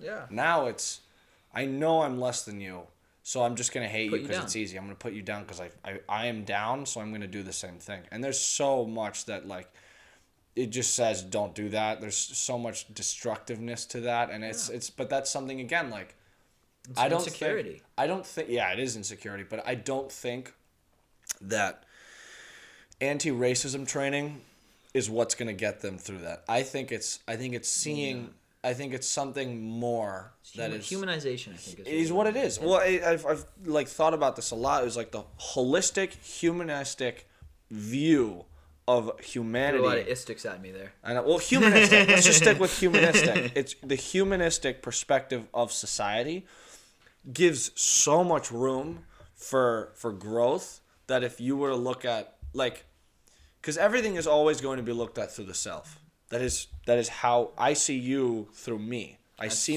the relationship between us through myself. That's why racism is inversely correlated to education. So when you're more educated, you're less racist. Yeah, exactly. And I think because you understand this, you have what you're talking about. Exactly. There's an understanding that there is a self, but you can kind of separate that and see the greater picture. You have this humanistic view, and that's just something about very positive. It's very positive, and I think it's very helpful. I don't want to. I think that's probably one of the more concepts that I can be like, man, you could lack the moderation there. Yeah. But I still think there has to be some moderation where you just go. You don't want to be a people pleaser. You don't want to just make everyone happy. You want to make everyone improve, which is the middle ground. It's a direct thing. It says, I don't care what you look like. What you mean. Tell me how hard you want to work. Tell me what you want to get out of life. And then I wanna help you achieve that while making you know that someone else might take your spot. So and obviously this is like, that's a form of explaining it to someone, because there's people who take that very differently and aren't very competitive people, and that's not their fault. But I think that mindset is more productive, and then actually allows for the systemic influence to be diminished, and then to a point where it actually becomes equal to the systemic influence. And then there's an idea of wanting the greater good because it's actually helpful, and because it also helps me, rather than saying, well, if everyone gets happy, then I get screwed. It's that reframing that allows for a more universal, community perspective, rather than this like overly individualized view of each person. Yeah. No, that's I think that's kind of all I've got to say on that stuff. I mean, it's we just jumped into that deep. We jumped into that deep. That's a crazy I mean, that's crazy. What's it called? Something that I originally wrote down as well was kind of an intersection between that, like, acknowledge, like, someone who can not only represent their ideas but also accept why they're bad. Yeah. That kind of that whole that on the vibe of, like, the poor white person. Yeah. I had it written down from earlier, so it's a funny coincidence. But Eminem and 8 Mile. You remember? Okay. You've seen that. I haven't actually seen the movie. It's a good, decent movie. I think it might be on Netflix. I'm not sure exactly. I'm gonna watch it some point. But in the you've seen the final rap scene where he. I've known about it. Yeah, the final rap scene, and he starts that the battle rap by, like, saying, like, these are all the things that I, like, are screwed up about me. This is why I suck. Mm-hmm. It's all out there on the table. Yeah. And he, like, raps it together so it sounds sick. So obviously the crowds get into it, and then he spins it and starts, like, shitting on the other guy. Yeah. And that's how he won the crowd over. And then, they're all like, oh, this guy, like, he can accept. It's a point where, because he gets beat up at one point in the movie by this guy, and he turns and he goes, like, yeah, I got beat up by 6 of you guys. Yeah. Like, it took 6 of you or whatever, and says some other stuff. And he goes, yeah, I'm poor. Yeah, I live in a trailer with my mom. Like, he accepts what's bad about himself, and then that strengthens his argument on the way forward. Yes. And that's, that was what we were talking about before. It's how you can accept and build. It's what strengthens the argument. Exactly. Is acknowledging that there are flaws, but saying these flaws are not as important as what I'm at the end trying to get to. Right. Mm-hmm. And I felt that was... Yeah, well, like, the kind of the lesson one of a debate is, like, know your opponent better than you know yourself. Yep. And that is exactly where, like, it's kind of the same thing. And this is kind of different in that with Eminem, he looked at it as, let me address everything wrong with me. Yeah. And tell you I don't give a fuck. Exactly. And then he says, all right, now I have everything. Now that you know, the cards are on the table. What are you going to say about me now? What do you have? Yes, what do you have that isn't worse than what I have on myself? Yeah. And once you do that, you can't lose. Because your ego doesn't even exist in this scenario, because you've established that there is no... You're going to do everything you can to improve, or whatever, I guess in this scenario, win. Yeah. But in most cases, it is to be able to change, or to change the person across from you. Yeah. And when you do that, that's so much better than saying than digging the hole. You took the ladder. You actually built a bridge between the fence now because you know that you can switch between both sides and see yourself and see your views and their views from both sides. And it's hard. It's not easy, but it's very valuable. And actually, I wanted to shift the discussion a little bit more to like personal interactions. Yeah. And something I kind of told you about before about how there was one of my friends going through kind of a tough time, but we discussed the opportunity to reframe certain variables that make you aware of the sense of self as if your sense of self is an equation, and there are all these variables that have certain value that you only create. You create the value for that. For example, family, the view of your family towards you, and then the individuals within that, and then the view of your friends and your friends from school, your friends outside of school, your athletic friends, and then you have your partner, and more emotional relationships, and how you rate all those, how you value each the weight of each variable in the equation. Exactly. And I think something that I guess we can talk about is meditation. Yeah. And mindfulness has been able to do is give the attention, like think of attention as a spotlight on a field, on a landscape.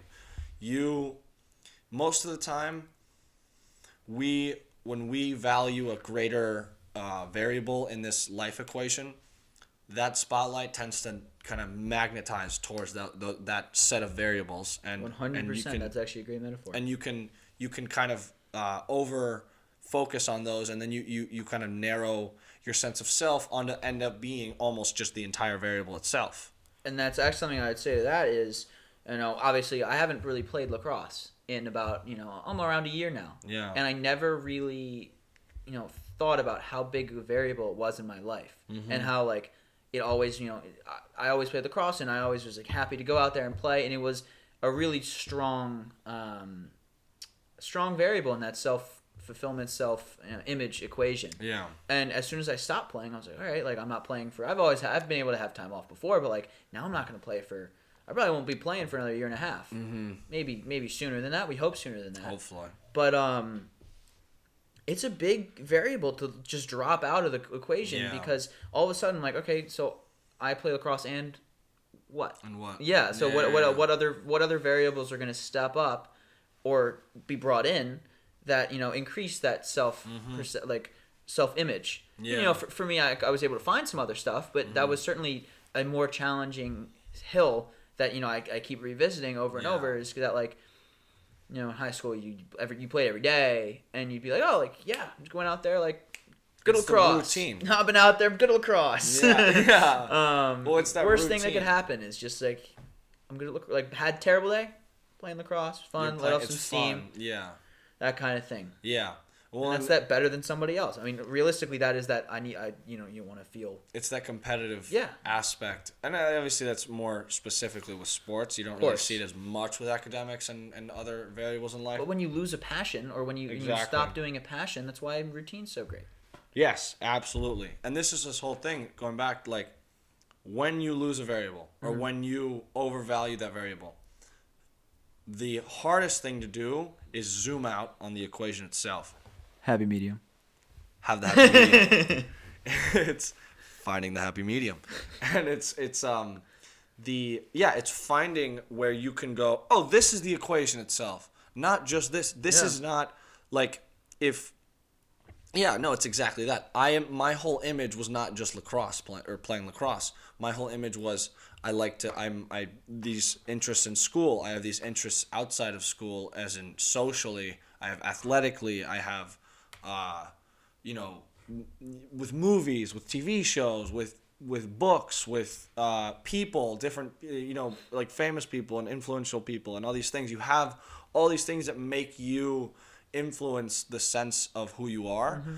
And when you lose something like that, like something that I was telling you before about how a lot of the times it will be other people. It will be, for example, a partner. You lose a partner. You lose an individual in your life. Exactly. And it changes your self-image because you don't have that in many ways, specifically with a partner, you don't have that, like that, not echo chamber, it's the wrong word because that has a negative connotation, but like you lose that it's like a fuel. Positive. You lose that positive reinforcement. Sure. Yeah. Because it's when you are yourself, when you kind of feel like the whole equation. Yeah. They enjoy that. Yes. And something that happens when you lose it is you will have something that happens also before that actually is that you will become not you, but one will become so over involved in that person that they forget about the rest of the equation. They request about other people, other things that are part of their life that influence the way they are. And something that I have come to appreciate, for example, with like not playing soccer is finding a new routine. So starting this podcast, reading more, listening to more podcasts, watching more, informational things, having conversations that are, intellectually stimulating, looking for things that actually make my brain do things that wouldn't usually be if I were to just sit on social media all day or just watch, mindless TV or play video games. Like, now I'm not trying to deter from those things because that's actually a nice thing to do here and there, like just calming yourself and letting yourself release from the thought of your sense of self. But when you take away that equation, it's like a vacuum. You have to be able to plug that hole and be able to find the value of that plugging to be equal, if not greater than the previous variable that it was. And so like meditating was a huge thing in my like being able to not sit on my phone for so long. Yeah. And I can see how that would be. Yeah, and but something I've seen with like some people is they have this for example, people in college people drink. And something focus on it and you disintegrate. Exactly. They focus on it so much to a point that if they lose something else, if the variable self-worth is so tied to that one thing that when you lose that thing that you are tied to, you revert back to these routines of sitting in your room all day that don't necessarily give you could get away with them when you were receiving all this positive feedback from the other variable, but if they were the exclusive thing, which they now are, of your attention, you get nothing positive out of it. And there's something interesting that our past coach John Thompson used to say was freshman year. He brought all the freshmen like together and he'd say, if I had one piece of advice for you guys, grab an oar and row. Meaning, like, if you're in a rowboat and you're just meandering on the ocean, what you sitting on your ass isn't gonna do anything for you. So just find something you like and what you like, something you want to do, and and just go and just do it. Do it. Give everything to it. And he goes, that doesn't have to be lacrosse. It doesn't have to be school. We hope it's school. But like it's just find something you really like and do it with like 100%. And that was it was a good way of thinking about it. And obviously as a freshman it's difficult to take that advice and it's tough to find that thing. But you remember it. But you remember that quote, especially for the future, when if something goes wrong, like, or you find yourself in a bad spot, you go, okay, so how do I get out of this bad spot? Because being a freshman in college is not necessarily a bad spot, but you're not exposed as much. Yeah. So you're not ready for those situations to come up. You're at the, like you said, no one likes to be at the bottom. You're at the bottom. Yep, that's for sure. You have to find by grabbing an oar,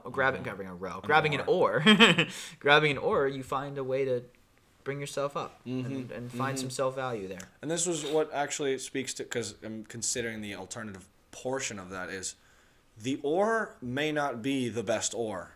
The route you take, the variable you put in, may not be the one that sticks around for the longest. Doesn't have to be. For example, I could stop reading books. I think I started and I could go, I don't like them anymore. I'm just gonna stop. Like that could be a thing that I do, and it may not be good for me. But there's other things that I guess I could stop watching Netflix shows. That's something. Yeah, fuck words. Those are useless. But something like that. And being able to accept the defeat, not the defeat, but the opportunity of failure. Yeah. Seeing that the oar might break on you. And then what do you got to do? You got to continue. You got to go somewhere. You can't just sit there. I mean, there are other oars. There are other oars, that too. And I think, or the oar is fixable. There are things that will bring you back to the starting point to be able to continue to row that I know so many people aren't willing to do, and they put themselves where they're just going to keep fighting it and keep fighting it. Fighting And so the inevitable. and there's a wall there that slam is your head against the wall. It really is, and it's kind of the definition of insanity, is trying the same thing over and over again and expecting different results. And something that I saw was I expected to be fulfilled. For example, on the ranch, I expected to be on my. I expected that my time would be fulfilled. Yeah. By virtue of peeing. Yeah. But what my being was sitting on my phone and just not doing any, like mindlessly being, and that's not what I wanted. Yeah. And so I went for the hard route, and obviously that's not like the hard route as far as things go, but I went for something that could change my routine. Yeah. And was not easy to do and requires like a cognitive influence. Made yourself uncomfortable. Yes, with absolutely. the virtue of getting better. Absolutely. And acknowledging that this shit is not going to be easy, and this ride is not going to go smoothly. But in the long run, once it hits its stride, it's then going to continue to be part of the routine to a point where it actually is easy and it is fulfilling, and you actually see changes come from it. Yeah. But you have to get through that threshold of discomfort, and you have to be able to step into the circumstances that make you consider like, oh shit, I think I grabbed the wrong oar. But now I'm here, and this is the only oar I have, so I gotta use it for now. Not until, I guess the metaphor of the grabbing the oar to row is like, there is only one oar until you break the oar, or you lose the oar, or the oar fucks off. Yeah. And then you have options again. You grab one and you go on, and then they go away. And it's that thing that like, but you have to be able to start again. The best things come out of change. Yes, you have to come out and come out of that change. Sucks. It sucks, but it's worth it. Yeah. It's hard. The hard things are worth doing almost all the time. Facts. And I think and then those hard things become easy. For example, running. I hate running. I used to try to do it. It's not a fan at all. But I remember this summer, I got myself to a point where I was actually kind of enjoying my running because I found a mental comfort, a mindful state where I was just very cognizant of the fact that I was progressing physically, like running, like taking steps. Just popping off on a runner's high. It wasn't even. I mean, but I don't treat. I didn't treat it like. I don't treat it like a runner's high. It was just like, oh, this is how they feel when they actually enjoy it. I always thought like runners are crazy. Cross country guys, you're on drugs. What you're telling me? You're telling me you are on the crack, and that kind of stuff where it's exactly what made me realize that it's the hard stuff that become easy and become worthwhile and become the greater variable or actually. Wow, I did that. Yeah, like wow, yeah, I did that. I did that. And I can do that. And at some point, it's not even I did that anymore. It's I'm doing that, and I am that, and it's part of me. And then it's not that big, and then you get to see the greater scale, like the it's greater just another equation positive again. variable. Exactly, and that makes for the self-identity to be easier. That equation is not as convoluted and so overvalued on specific parts. You just see these series of variables, and then you see the equation. I ran a couple times. I ran towards the end because I just decided it was like. Some physical stuff. Well, I was so tired after probably every day on the ranch. Little blue collar guy. Freaking grinding, man. And then, but also with elevation, dude, you are so tired at the ends of days. So there was like a month and a half, I was just a bum after work. It was so annoying. Like you were burning, you were working. Yeah, it was a lot of work actually. But now I think knowing what I know. I mean, it's gonna take me a little bit to adjust, and I'm there longer now. But I'm definitely gonna start running when I'm back. Yeah. Because the elevation helps with your fitness. You have to be more, fit to do that. It's also beautiful. You sent some pictures, and beautiful. It couldn't be bad. It's not too bad. There are worse places to run. When I was out in California this semester, there was a street that went up and down the beach, and I was in Santa Barbara, and it is pretty much surrounded by mountains. Okay. And it was a really, really cool thing where I'd run with my roommate, Matt, and we would, like, every time we stopped, be like, holy shit, this is incredible, because we look to the right, we see the blue ocean, and the mountains on the left. Perfect. You look to the left, and it's just, like, these scenic mountains. And there was a place that we worked out that was, like a softball field that was pretty much on the ocean. Yeah. There was a beach there, and then we looked out facing the mountains, and it was like, what, like, if anything could motivate you to work out, this is should. that. Like, we Yeah. are so, Yeah. we're so fortunate. Yeah, that's really nice too, because there is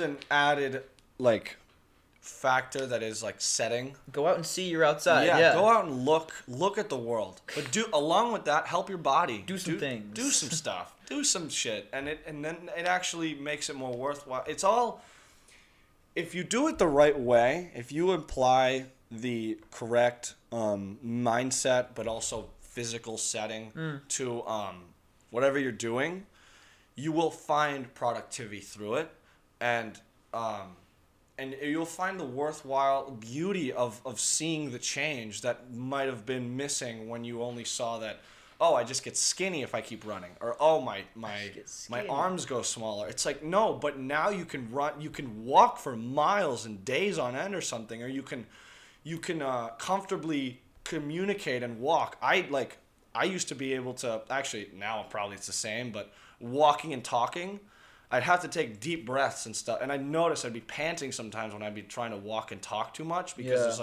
there's just a level of fitness that I wasn't at. But something even something as basic as that gives me a reason to want to get in shape again. Yeah. And it's like finding the reason that keeps you going is so important on this whole variable of existence and the equation that is your sense of self. And I think at the end of the day, more than anything, is let that variable just be as it is. For whatever reason you grab that oar, you grab it. You grab it. And remember that you are still the human that you are, regardless of what those variables look like, how those variables feel. You are still your name and who you want to feel as it is. Yeah. And then you choose how you manipulate those variables to make you feel a certain sense of self. Yeah, that was, I think, we hung out a week or two ago. Yeah. There's something I said that was that I strongly believe is that everyone wants to be the hero of their own story. Mm-hmm. And it's so difficult to figure out how to and get motivated if you don't feel like the hero of your own story. Yeah. If you don't feel like you're the best thing going, yeah, you're not the ideal or the archetype of yourself. Yeah, and it's again, like we've talked about, self-fulfilling prophecy of stuff. Yeah. It's a self-fulfilling prophecy. If you're not doing anything to feel better, you're not gonna feel better. You're not, yeah. So it goes both ways. Yeah, and that's a very big thing, is that if you feel like you're the shit, you're gonna do stuff. You're gonna do things that make you happy. You're gonna do stuff that you when you feel like you're the best, you do things that make you feel like you're the best. Yeah, that's for sure. So that is be the hero to your own story. Mm-hmm. And that hero is also, I have to go to the bathroom, but I just want to add something. You as well. The hero is not perfect. Mm-hmm. The hero is a human being, and so you are allowed to make mistakes along the way, and you're going to fail along the way. I'm not being the motivational guy. I'm just acknowledging the reality of the situation. That is, you're going to hit bumps. You're going to make mistakes, but those mistakes, if you apply them correctly, will allow you to be who you are. Yeah. All right. Pause. Starting right here. We're just saying, I've decided that I'm getting a silver chain. And I've had, a conversation with several of my friends who are saying, that could be trashy. Apparently it's only trashy if it's gold. Why? I don't know. Who said it that? Who told you that? Several parties. I don't know. Several parties have, weighed in and said it's only white trash if it's gold. If it's gold. Yeah. A silver chain. What would the silver chain have? Or would it just be one of those? It would be a silver chain and have a little dog tag in the middle, and there's gonna be I'm gonna get an engraved symbol on the front, which I'll get to in a second. But then the one on the back is gonna be a quote that I haven't really decided yet. And I was thinking, what's a great quote that I like from Peaky Blinders? Is there anything that's hilarious? But no, it's a little cheesy, So I've had a little struggle, and I'm trying to come up with an inspiring quote that I really think speaks to me, and I could turn over and be like, wow, that's cool. I feel good about that quote. And I haven't really found it yet. Just waiting on the moment. Waiting on the moment. Find the happy medium. Yeah, find the happy medium. Or for the moment. Everything good comes in moderation. Yeah. Maybe. Just all these catchphrases, all these buzzwords, just firing them off. Yeah. Something like that. But the so you symbol, got it from Peaky Blinders. I just was looking on my phone and I saw Peaky Blinders as a picture, and I thought I was going to get a quote from there, but there aren't any really good quotes that I really want to live my life by. I think I need to rewatch that show to find. There's probably. And I'm some... sure because I googled like good Peaky Blinders okay, quotes, true, and I was just like, okay, like let me read through this like 100 quote list. That's a lot of quotes. Oh, I mean, you just scroll, and if it's too long, it's too long. Mm-hmm. But Tommy has some good quotes, but none that were like, wow, like I really want to say that like on like a necklace. You know what I'm saying? Or like yeah. There's nothing that's like it needs to be a little bit warmer. A universal. I think about that with like. This is different, but with tattoos.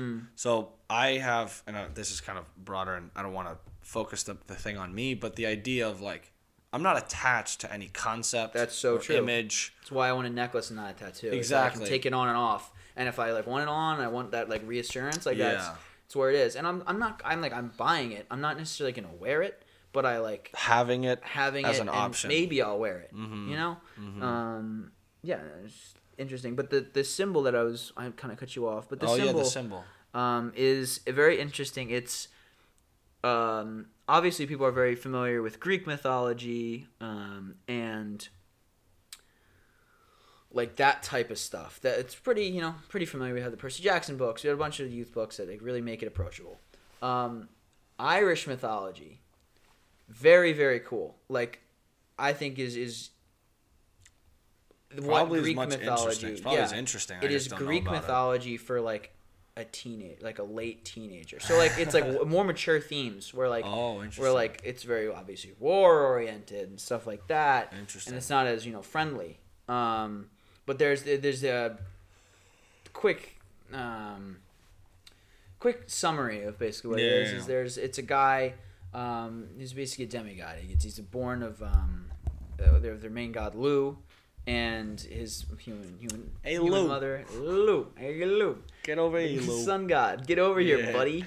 And he was basically a hero, but at the young age, there's a day when they all pick up weapons for the first time. Okay. And the day that you pick up weapons for the first time is the day that will speak to your future. And it's like a prophecy. If you take up weapons on this day, you will live a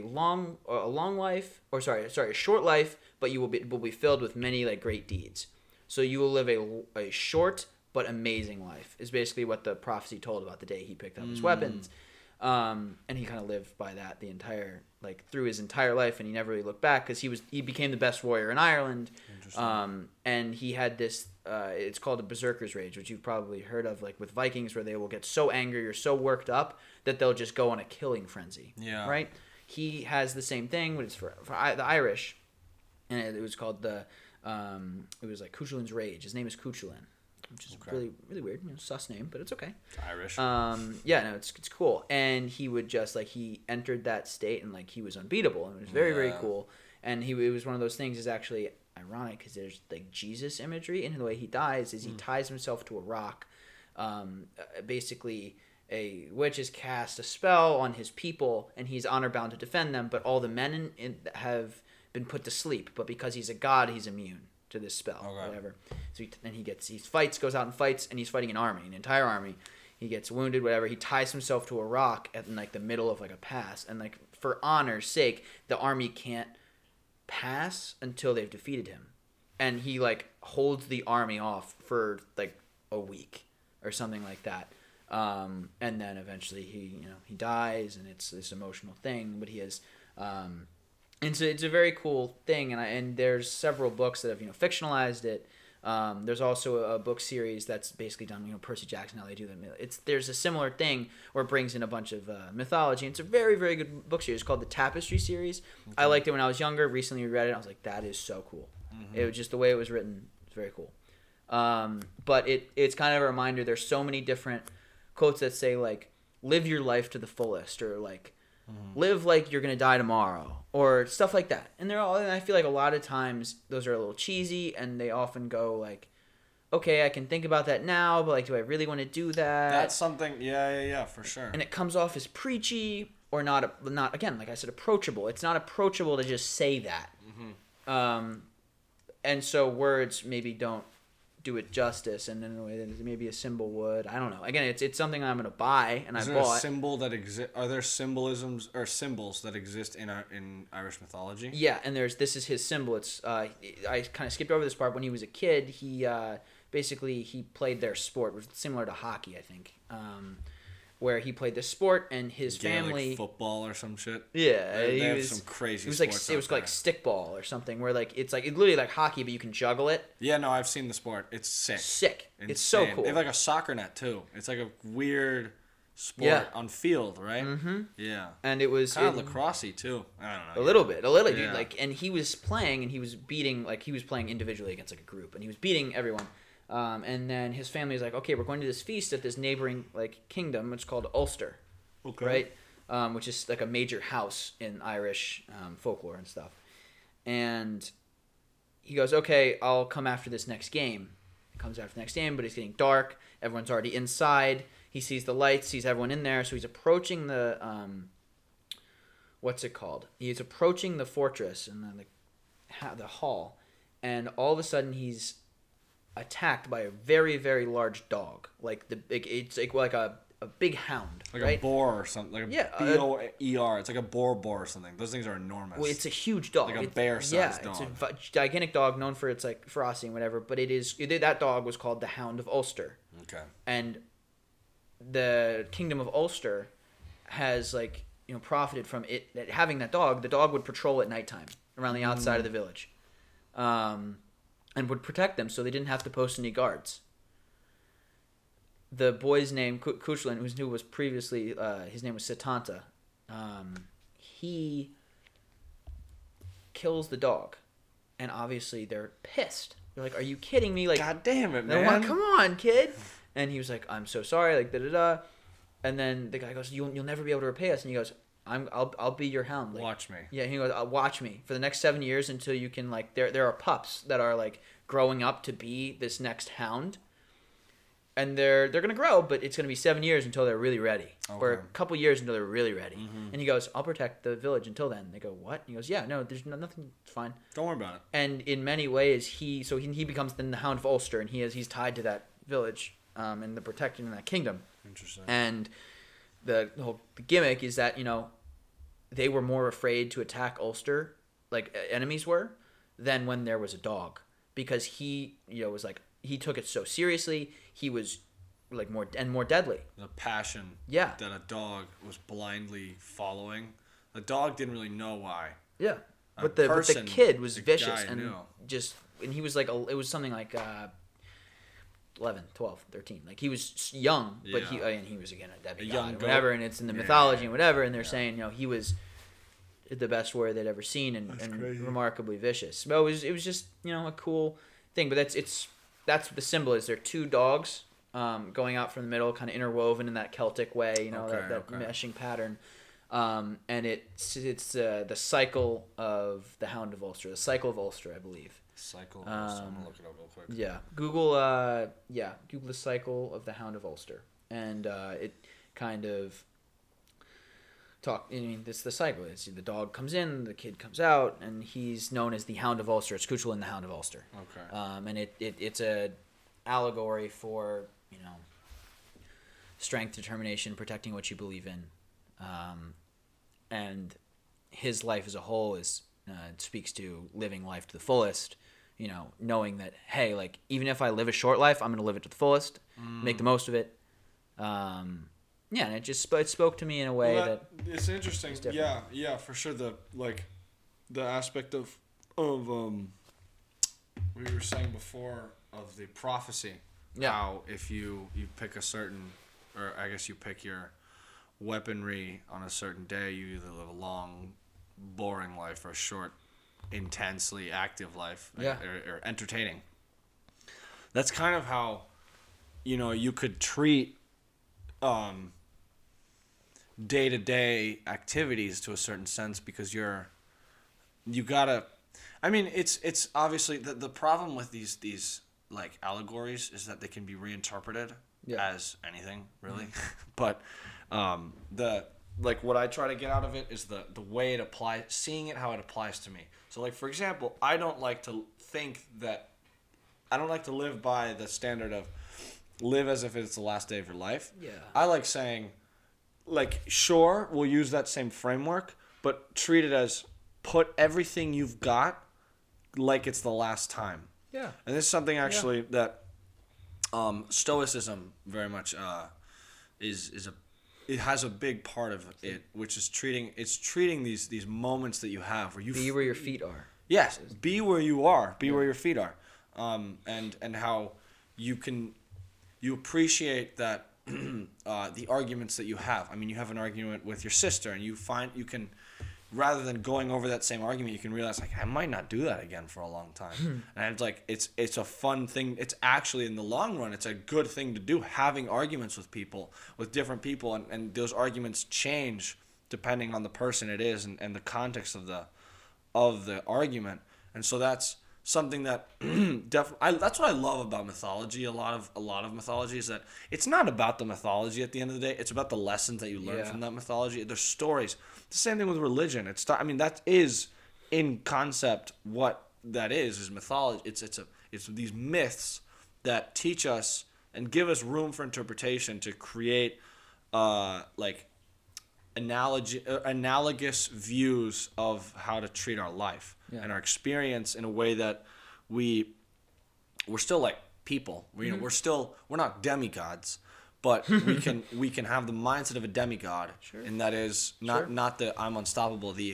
I can be stopped, but I'm gonna do what I can to not be. Yeah, have limits. He dies on that stone, stopping that army, but it's when you choose to put your foot down. Or when how did you get into Irish mythology? It really was the book. I read Greek mythology, and then my mom, she was always grabbing good books for me. It's just like stores and stuff, and whenever, and she happened to give me this Irish mythology book first.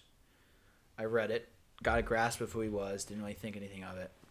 And then I read this book called, I think, the Tapestry series. It's 5 books. It's by Hugh Neff, and they're definitely built for like teenagers. So it's like maybe a little past what we would enjoy reading now, but it's a really, really great story of like it's a coming of age type thing. Like he really grows into that warrior role. So it really ties me being whatever I was, 15, 16. It was a really cool book to read at that time, because I was like, okay, he's become the man. He's growing into his role. He's growing into his responsibilities and stuff like that. And then recently I've been rereading a bunch of books that I liked as a kid, just because I love the stories. And they feel like something I like to do. It's, I come home and it's like, really grounds me in a way. Yeah. And a lot, like, it's credit to the author. It's written when because the kid has the same thing where he goes into this battle rage. It's called a warp spasm, where it's the mythology description is you can't tell whether he's like man or animal. Like, he's just so ferocious that it's like it's crazy. And the author writes it really, really well in the novelization of the Tapestry series, and it was just really compelling. And then I reread the stories that he wrote basically from, the base mythology stories, where and they I was came like, from. and the guy was like, he's a badass. He's so much cooler because he's so much more in depth and so much more like he's so much more emotional than a lot of heroes we see in maybe Greek, because in Greek it's really just a tragedy, and the hero seems very like two-dimensional.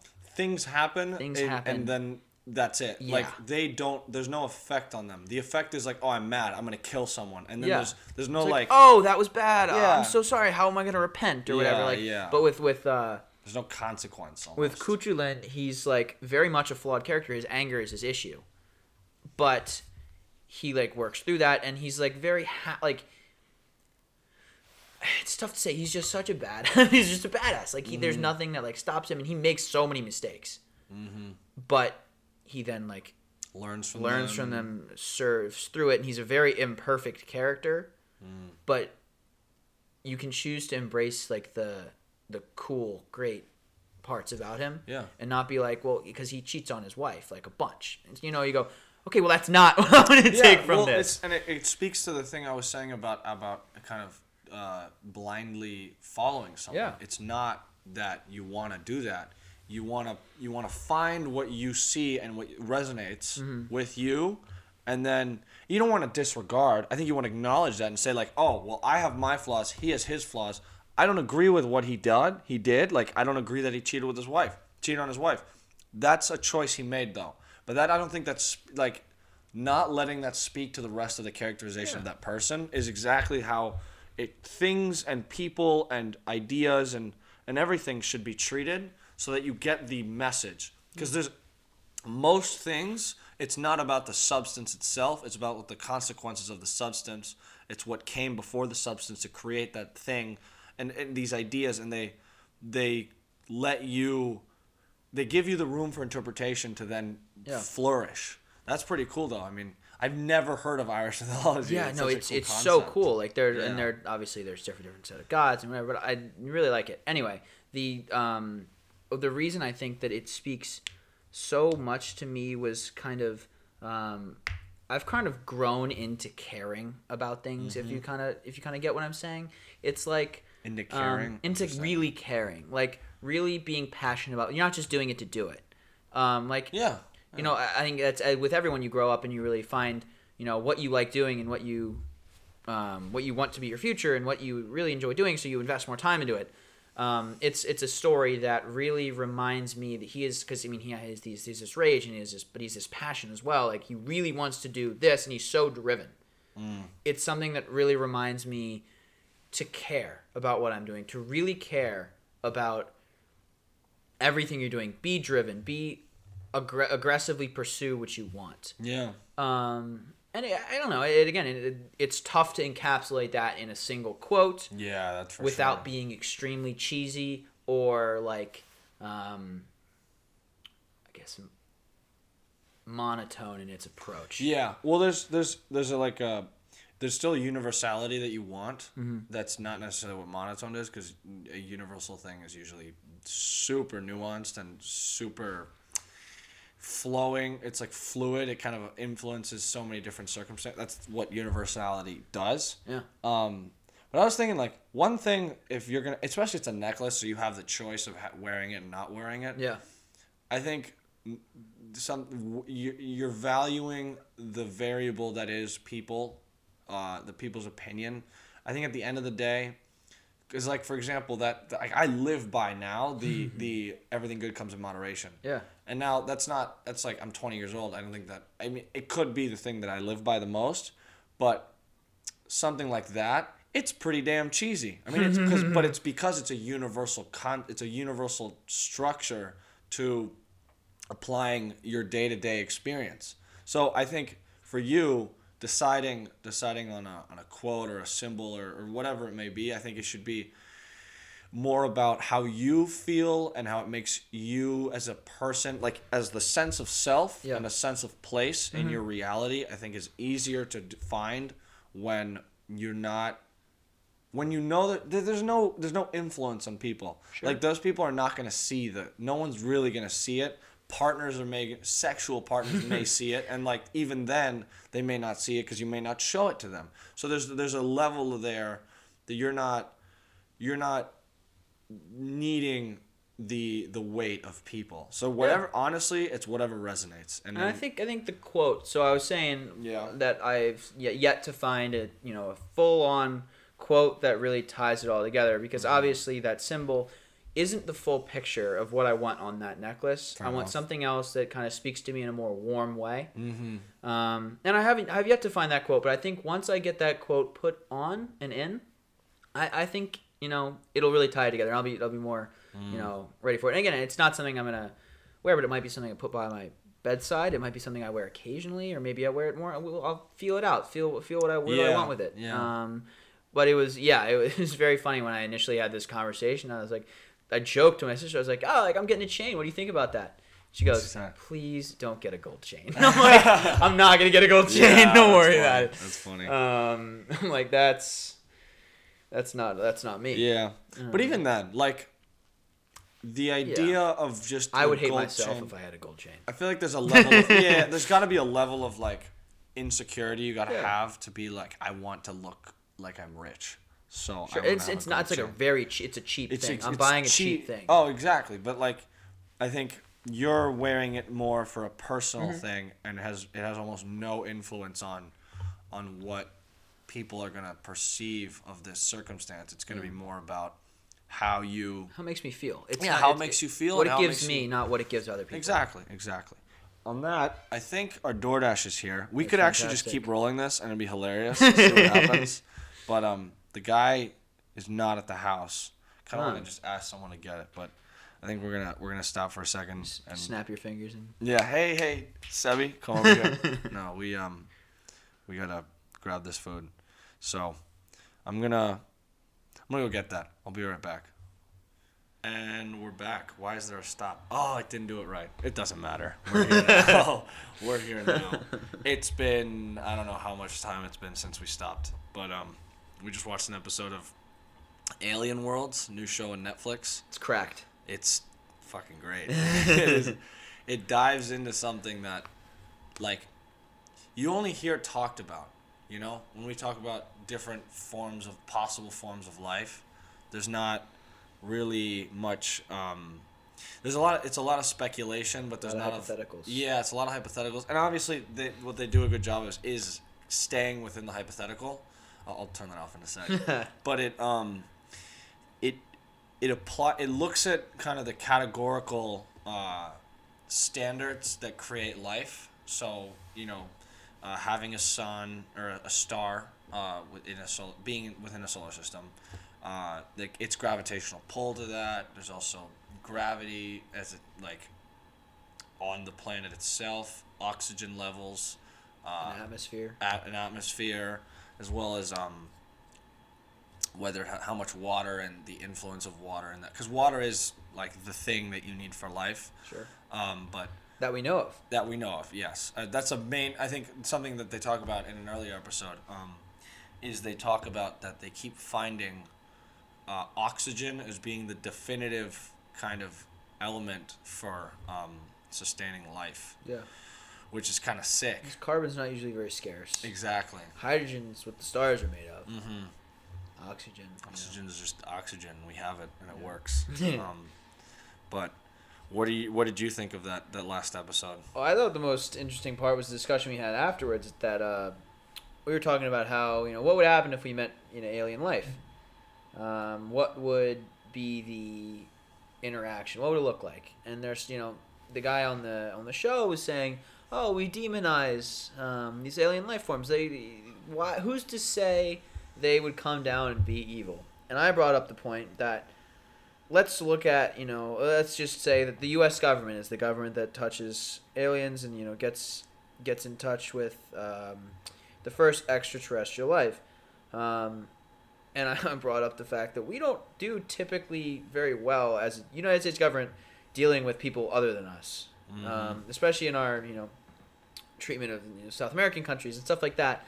And I'm not sure if I want those same people making the decisions that they probably will be put in the position to make. Mm-hmm.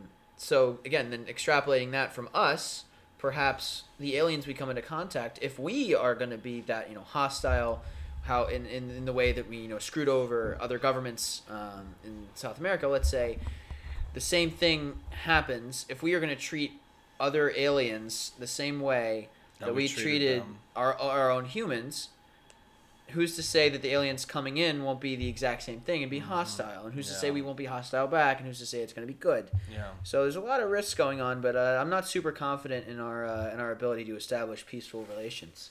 Yeah, and it makes sense. I mean, when you look at what I established was the laws of nature being different. I mean, we were just talking about the different variables that go into life being as it is.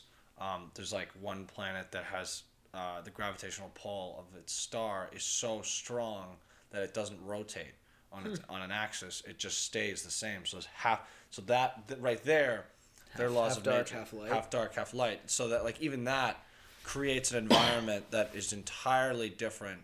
Just treating travel, for example, and treating the concept of colonization so much different, because it's you just don't want to be on the side that has no sun because it's freaking cold and there's not much going on there. So I think something like that, considering a variable where it's possible that these ideas, which we don't even know if they have such thing as concepts. Maybe they're beyond concepts, where they actually understand the metaphysical on a sense that is so beyond us. I mean, like we were talking about with AI, the break about how the Google created that AI that was communicating, and they got to a point where they thought they'd stop talking, but it was actually they communicating more efficiently, better than anything. It's just that's scary. Exactly, and I feel like, if. So they talk about how they send out these signals and try to indicate that like these certain things like that they live like characteristics of Earth. Yeah, and now we're talking about the show we were just watching, in which we were looking at a guy and he was in charge of broadcasting a signal from Earth to outer space to let aliens know that what we look like, how we count, and stuff like that. Is what he's talking about now. And I think reaching. So you were saying there was two possibilities really, two possibilities for circumstances that aliens would come to Earth. Yeah. Either they're fleeing a dying planet or a dying solar system, or they have established such a good environment on their form of Earth that they can sprout and colonize. They have decided to colonize other parts. I am willing to hypothetically claim that there's also the third alternative, which is they have established a good, base for Earth, and there's more an explorative nature to it that is like, well, we know that there's going to be life forms on other planets, so let's try and get to know them rather than just fucking making them our slaves or making them making them ours, But are they curious enough? Because when they establish intergalactic travel, are they curious enough to spend that amount of money, or the amount of their resources, or their resources to show up here? I think it's worth it. I mean, we're the only species right on this planet that has established a civilization. Well, I think. Well, I'm saying as if we were doing it to someone else. Exactly. I think like we are the only ones we know of that have consciousness and have a civilization, have a sense of self that is built on prior knowledge. That's something that we don't see in other animals. Relates to the octopus. Exactly, the octopi, and how they have like they're the closest thing to aliens in that they have 9 central nervous systems. 9 meaning one brain for every leg, and one central brain, and how they all communicate. And then they don't a partial hive mind. Yeah, it's like a hive mind, and they're independent of it, but also working in with crazy. That. It's an insane concept, but something like that, where the fact that we only see these two kind of extreme forms that don't even have like a built. Like, we're the only, basically, knowledge-wise, we're the only ones that have prior knowledge to use. And that's why octopi are not. Exactly. Octopi aren't the ones that are dominating this planet. Right. Even though they have a hive mind. Exactly. They still have, the biological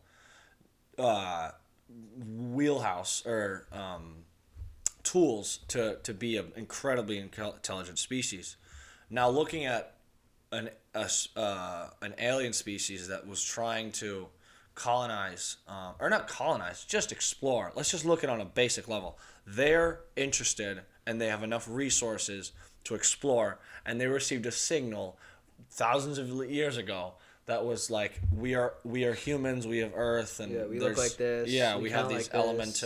We count, and we have these elements that establish why like we have life on this planet.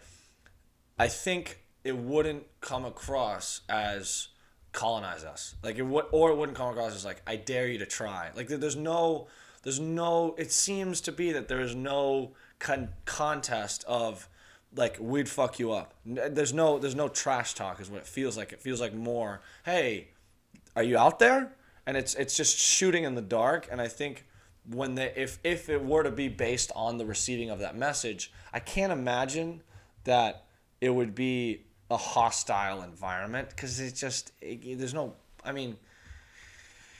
there's a human circumstance, and that's why I try to like look at the alternative is like, as a human thing, if we were to send a message to a tribe, let's say, that had no form of communicating technologically, and they were like, what the shit is this phone? Like, they would get scared, and they would fight back if we were to try and come up to them. But if we are the instigator of the message, then they come to us, it might be more Exactly, positive, is what you're exactly. saying? Okay. And there's the calling to come, because we don't have the resource to get to you, but you guys could have the resource to get to us. We can just try to communicate on a very base level. We're not even interacting, you know? I was gonna say, until you really reached that point, I was gonna say, well, as humans, we have had a terrible track record of, even internationally, visiting other countries, and when we visit them, we tend to do pretty bad things. I think speaking of Christopher Columbus and stuff like that, You're good. we've had a history of doing terrible things, but then again, there have not really been a history that I can think of. I could be completely wrong. That we have the unexplored have initiated contact with explorers. Yes. That's and what I'm expressed saying. intelligence. Yes. Where part of the dehumanization and the problem with, what ended up being slavery and oppression and stuff, speaking solely of the North Americas. Yeah.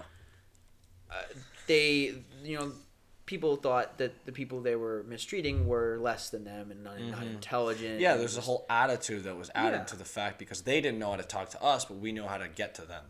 Which is an advantage that hopefully, they don't have. Yeah. I think, looking at it now from that perspective, if they could have gotten to us, they would have known how to communicate with us beforehand.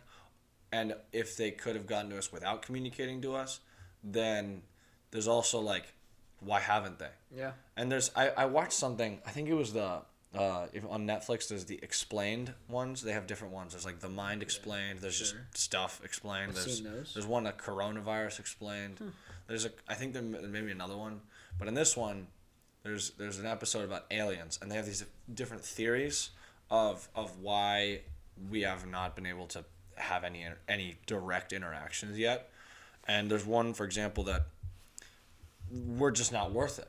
I mean, we since we have that we were talking about. Yeah, there's the resources that they're not lacking, so why do they need to take from us? And so they're like, fucking okay.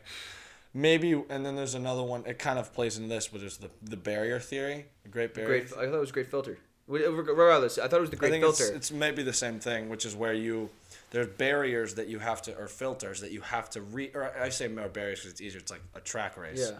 You get over one, and that kind of is a step in your evolution. Yeah. I think for us was the development of the cortex, and then kind of consciousness, and that was the definitive barrier for us to go from just just go from monkeys to conscious beings that know what the fuck's going on right now. Sure. And so I think that for us, we could have reached our peak. The next barrier that we should have needed to breach, we could have not been able to. For example, AI. That could be the barrier, but we haven't reached it yet. It's necessary, exactly. Being able to integrate our biological consciousness with artificial intelligence and being able to become one. The singularity is kind of the next thing, hopefully. I mean, it seems like. I can't remember the other theories, but there's some maybe they can't reach us yet, and we're the best ones. Maybe we're the smartest, most intelligent beings in the universe. Maybe they know about us, but can't get to us. Maybe they're behind us. Maybe they're behind us, exactly. Maybe they don't even understand what they just received. Maybe they just started getting technology that receives information from antenna type stuff. Picking up a radio for the first time, turning that thing on, and just hearing noises. And you're just like, oh my god. What the fuck is this? Yeah, that would be just an ape grunting on the end of the phone. You're like, what the hell? It's just noises. It's nothing else. Yeah, but that to them, that's what it is. And I think if it's the other way around, let's say, and they try and send us a message that feels like noise, the fact that we know that we don't understand it, I think would be something that speaks to our intelligence. That is well, we know we don't know. It's something, but we don't know. Exactly. How do we get to that something? Maybe radio static is alien messages. That'd be sick. That'd be crazy. That'd be pretty cool. I was thinking about this, super random. Want to just jump on this weird tangent, but the idea of wavelengths, and how the higher the frequency and wavelengths, smaller, the the faster. How fast it undulates, yeah. So it starts with sound and it ends it ends up to being light. Yeah. And that concept, it goes from one sensation to an entirely different sensation. That's fucking crazy to me. And I was just thinking of like forms of communication as being, we have a form of communication that is almost based entirely off of sound. It's based on wavelengths created from our vocal cords that have a specific form that makes sense to us. Now, what if this is just on the top of my head right now? What if these species of alien species that are able to travel into the galaxy and have developed to that extent and have the resources to be able to reach us? What if their form of communication is so fast, so intelligent that it is not about it's on another spectrum of wavelengths that is light. So Have they you seen Arrival? The movie Arrival? No, I want to see it. It's a really someone trippy suggested movie. it to me. Yeah, I really want to watch it. It's really good because it talks about how these aliens come through and they communicate via like complex pictures. Yeah, it's like imagery. And time is not really a construct for them. What the shit? Which ends up being a really a big part of like what's going on. Interesting. So I don't want to ruin it for you. But that it ends up being like this one woman like gets really close to the aliens, and it's Amy Adams. And she breaks the code, and it's a good movie. It's not necessarily an Interstellar type thing, but it's a twist of an ending. Interesting. But the theory. So what I thought you were saying initially on the Great Barrier Theory. Yeah. Was I was going to offer something called the Great Filter Theory. Okay. Which is that it's suspect that life has been around on Earth for a certain amount of time, right? Mm-hmm. And we are developing late, kind of in terms of how life goes, in terms of when the planets were made, whatever. So we have two options. Why has there not been alien life? Why have we? It is a higher probability that some other species somewhere else has developed intergalactic travel faster than we have. If that's the case, then why haven't they contacted us? Mm-hmm. Then again, we might be the first, so whatever. But the Great Filter Theory states that it's suspect that we haven't been visited yet. Mm-hmm. So, given that we've invented nuclear power fairly recently, maybe the step and the necessary technology to create space travel and intergalactic travel, what if when you invent it, the science behind it, if you don't fully understand it, destroys your civilization? Like, what happens when you use untested science that would be necessary for space travel and you don't know what it does and it backfires? Interesting. And they're saying the scientific there is some step in human population and there's some step before the invention of space technology, intergalactic technology, that destroys your civilization.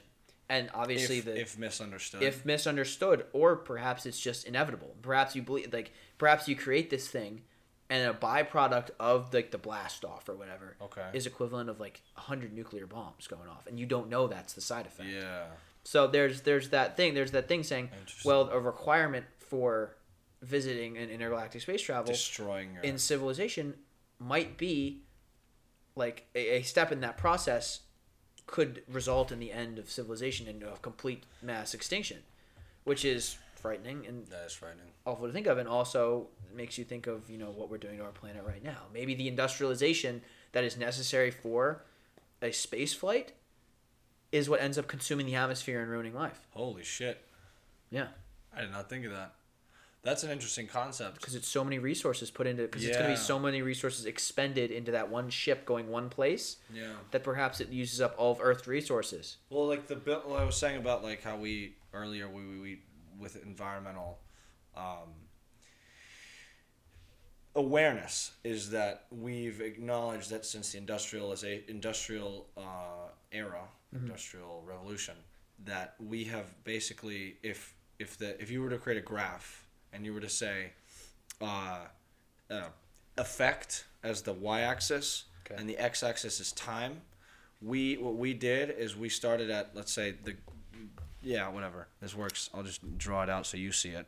Is that you start kind of in the middle of the graph, and then you just continue to go low, and the time is not passing very much. I mean, if you think in the grand scheme of Earth, There's been a precipitous fall. Exactly, there's been a precipitous fall, and it's still falling. We're talking about Earth health. What are we talking about? Earth resource and Usage. also in our usage of Earth, as in It's the effect increased. it's had. And yeah. it's continuously, or I guess we'll say the other way around. Yeah, it started at should zero. start at the bottom and Yeah. You just continue to increase and increase.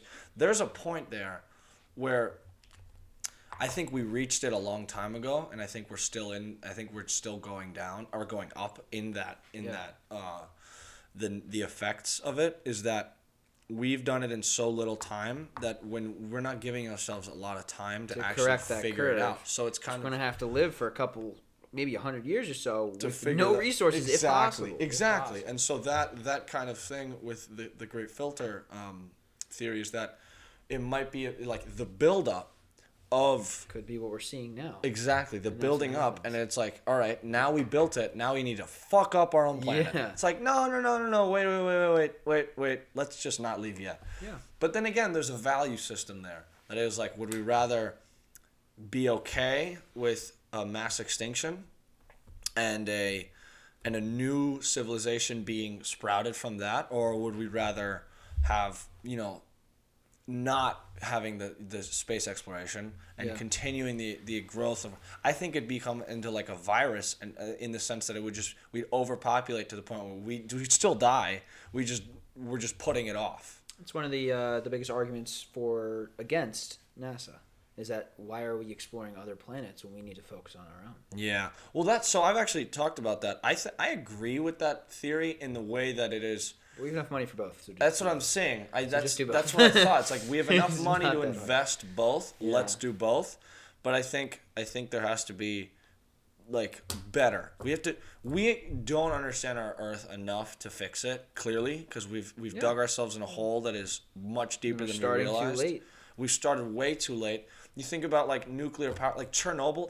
They just built that shit, didn't know how to turn it off. And that would be the idea behind the Great Filter. Exactly. Theory. It's that like we've built the power that hole is too big to get out of with just one ladder. We need to figure out a series of steps that lead us back to a healthier circumstance that is our civilization. But there's also what you said about how like why hasn't in the grand scheme of time, like we're fucking late in this whole thing in all of existence, and why hasn't anything come by? That's also actually that was another theory was we're just too late. Everything else already died. Like the whole, they visited us the too opportunity late. was when the dinosaurs were around, but we weren't around when the dinosaurs were around, and so then when and then they died, and so like now the aliens might have died like 25,000 years ago, and or millions of years ago, and we just missed it. That sucks. That concept is like if you were at a party blindfolded and you knew your friends were around, but you heard them, you could feel them, and then all of a sudden you put on headphones. And then you couldn't see them and you couldn't hear them. Then you took out the headphones, you took out the blindfold, and you realized like, fuck, no one's here. They all left. Yeah, that's the thing. That's exactly like the loneliness of that. That's a sad way of looking at it, but I think also it gives us the chance of like, all right, we're the only ones here. Let's figure it out. And then it could be the possibility of colonization in a way Sad. Oh, it's really sad. but it gives you the chance to be like a productive person in your environment, because it says, all right, since I am the only Nico Kennery that will ever exist in Nico Kennery, and my consciousness is the only one that could ever exist right now, so let me do some shit with it. And it gives you like there's a bit more individuality. A sense of agency over the circumstance that you're in, and that's something that like, I don't know, that would help. That would be nice to have and be able to use, and also it gives you, it kind of would uplift you a little bit, because it's like, now I'm the only one. Yeah. We're the only like intelligible species. All the other ones fucked off a while ago. So let's continue to build an Earth that people would, if there were to come to and stick around, And we also we do the sticking one, and we do the one where we figure out how to be able to explore all these other possible planets that hold life. That would be so cool. And now the thing is, we don't know. These are all theories, like they're all hypothetical thought experiments, and like it sucks talking about it that way because we're just purely speculating, but it's also really fun. Sure. It's fun to throw out those ideas. You know I love my hypotheticals. Yeah, you love a good hypothetical. But it's like stuff like that where like I may never be an astrophysicist. I never work for NASA. It's unlikely, but it's but it's also there is a possibility that I could all of a sudden start taking all physics classes like a and hard left turn. Very hard left turn. Almost a U-turn. But that kind of concept, that's a possibility within with time, your chances of things, the doors start to close. I don't like thinking of that like doors because there's about a billion doors. So it's more of like a tube, and there's just the tube has narrowed itself more and more, and so your space to be like as expansive as you can, it kind of narrows itself with time. You become more specialized. It is really a funnel, and but I think it's and I think with that, focusing on the productive way of either enjoying life the best, enjoying Earth in the best way, or enjoying the existence of Earth on a universal level. I don't know why that would ever be like a negative thing. No one's ever said like astrophysics is stupid. I mean, people have said that, but no one's ever said it in the way that it is purely pointless. There is a point to it. Of course. Because let's say the sun blows up. Let's say that happens. We kind of get fucked. Someone would kind of know what to do. we kind of need to figure out what happens before that happens. Before the sun fucks off from everything. Yeah. And we're still around in 9 billion years. If in 9 billion years we don't figure out how to get out of here, or we don't figure out how to make the Earth solid, like decent enough to then get out of here, because I think that's where it needs to start. We need to figure out like let's stick around long enough. If we can, yeah. And it's gonna be a couple. You got time. We got time. We have a long time in the grand scheme. That was something I was thinking about. It's more likely that our race dies before we see the end of the sun. Yeah. Right now, that is probabilistically true. If you think about like life on Earth. Yeah. Well, there's also so many things that could kill us that are outside of our control. Solar flares.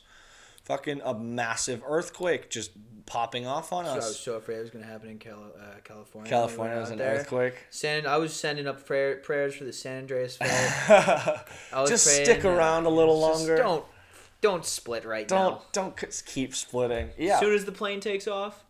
You got it, brother. Do your thing. I'm not worried. Cali can tank it. They can take it. I, for one, cannot. But but also like there's incredible tsunamis. There's volcano eruptions. There's a lot of things that are an asteroid could hit us. Would you rather be near a volcano eruption or a tsunami? The real question. No, I know. I'm thinking. I don't know. It's like, would you rather get hit by water, which I've done a lot, or would you get hit by lava? But not necessarily hit by. I'm just saying, like being next to it. So yeah, let's say dying from drowning and getting smacked in the face with fucking alligators and sharks. That would be sick. No, no, brother. It's not that cool. But like, that versus like lava. I've seen lava, like in Hawaii, they have volcanoes, but like I've never felt like dying. But it's usually the ash. That gets you? Yeah, you're thinking about in Pompeii, what ended up not getting you wasn't even molten lava. It was just there was so much ash in the air that it settled on people and it suffocated. Yeah. And it was burning. It was molten ash. So it burned as well, but it also in your lungs. Okay, I'd rather be next to a tidal wave or a tsunami than ash. I'd rather suffocate. I'd rather get drowned and just murked by fucking water. Yeah. But I was thinking more like this is the cup is the exit of hurricane. Like you are in a really bad hurricane on like one of those small poor islands. That's just lame, though. What do you mean? Not lame. That's not lame. No, let me go back. That's not lame. That's fucking. It's like a superficial thing because it's just coming from above. It's affecting wind, what's like- currently. That's what I'm saying. It's like it's all above. I'm thinking like coming Yeah. the earth You straight can't, up. you can 'cause like that's burrow away atmospheric. from it. You can like yeah Exactly. Whereas like you can't like fly above the Exactly. water. Or the, Yeah. But then again, the ash is from the air. That's why no, I'm against the ash thing. I was thinking lava. You just stand like right if this is the volcano, get hit by lava. I'm standing right there and it just spurts all over me and I'm just done. That I'd be fine with. Yeah. More so than a tsunami, but I think a tsunami is probably the coolest thing to look at before it. They're not that cool. I'd 'cause love it's to a see long, like a tidal non-casualty involved. No one's dying from a tsunami. but just seeing it happen. Just seeing it Oh, just yeah. Well, I was absolutely thinking destroy like stuff. things. Things breaking. Yeah, I guess what I was thinking was just like if I had to go away in a way. If there was a way I had to go, I think it would be better to get murked by a tsunami than choked We by a don't fucking. die immediately. I guess yeah, that's right. You can Neither die way, immediately. yeah. I mean, if it hits you and then you fly into the wall, you die. You're gonna you're die. not wrong. If an alligator has its mouth open as it's flying at your face, you're probably gonna die. I think the only circumstance where you don't is if you've ever watched The Fantastic swimmer. Impossible. You activate your water wings. and you You were just figure preparing it for a out. scuba expedition. Yeah. And you're like, oh, I'm Oh. prepared for this. Dive in as the current You is dive onto the flying wave, into yeah. the. Well, have you seen The Impossible? It's a movie. I saw it on Netflix. I never watched the full. It's I watched it in theaters when I was young, and I remember being like very rattled. But I Yeah, watched dude, it. I would be and rattled. it's a fucking crazy movie. But it's about the Indonesia tsunami in 2004, and they get murked. They get like murked. you see the scene where the kid's standing by the pool or something, and just poof, and they knocked. live. Like I think it's based on a true story. Like I mean, Yeah, it's based it on the is. true story of Indonesia, but I think it's also the portrayal of the people. I think that's what actually happened to them. Couldn't be me, Chief. Couldn't be me. Well, it could be, but I wouldn't want to go about No. it. And I would not. I don't think I could mentally put myself to go about it in the way they did. That was resilience times 1,000. That is fucking. That is one of those. I mean, like I was telling you about Michael Scott Moore, the journalist who was in captivation for 2 years and 8 months. Yeah. Like, I don't think I could do that. I don't think I could survive. No. I think after a year, not even. I think after a couple months, I'm like, you're good. Yeah. You don't have to get me. I'm just gonna shoot myself. Oh my god. Well, it obviously no, it would. yeah. It's where it comes from. That's the interesting thing about listening to that Because podcast. you're starting to think about that other way out. Yeah, well, you're thinking Partially in there. You're like you come up with. He would talk about. He comes up with scenarios where he could shoot his way out if they had left they had left a gun or something around him. Well, Iron Man Yeah, fucking getting out of the cave. Exactly. There are scenarios where he could talk. He thought he could talk his way out. There were scenarios where he thought he could manipulate the situation to guide it. Like there were so many theoreticals he would run through. A lot of them were just like, all right, fuck it. I might just kill myself because I don't think. I mean, after a year, how do you have hope? And then Yeah. he goes another year after that. I don't get and why then, they held him that long, to be honest. well, there was this. I think it was because negotiations did not move along, and also it was interesting.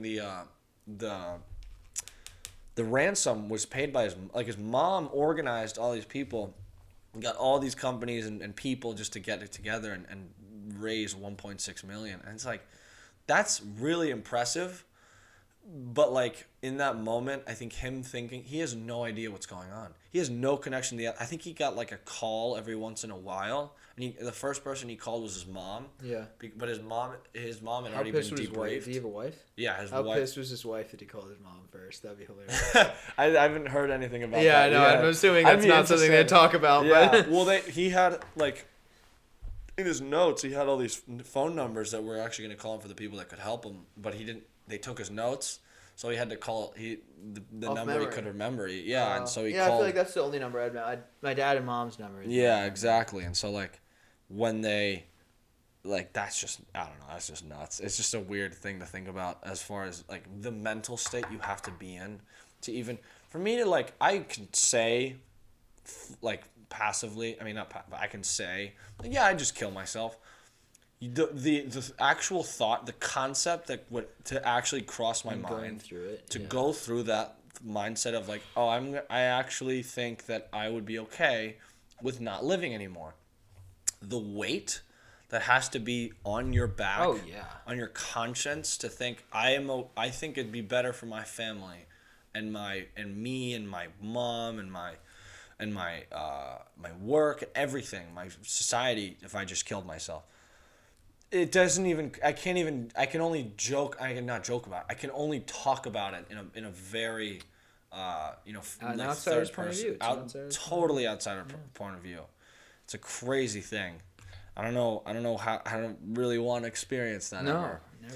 But I mean, that guy has a very unique point of view now. I mean, like I was course. saying, he fucking, forgave the Yeah, the I guards. just don't see that. Yeah. Yeah, exactly. It's like that's not how you should do that. But Yeah. it's because he figured it's not worth holding on to that hatred. It's not worth being so mad and he's not like he's gonna cross paths with them. Although on Facebook, one of the guys he's messaging one of the guys now. You're kidding me. One of the Nope. people who kidnapped him? Yeah, they're not friends on Facebook though, but they message. And he was saying like he keeps a distance, but they're messaging. It's insane. What are they talking I about? have Are you no kidding idea. me? That's what when I goes ended. on? That's right when I finished the podcast. I'm gonna listen to it afterwards, but He's like, yo, what's Bro. up, man?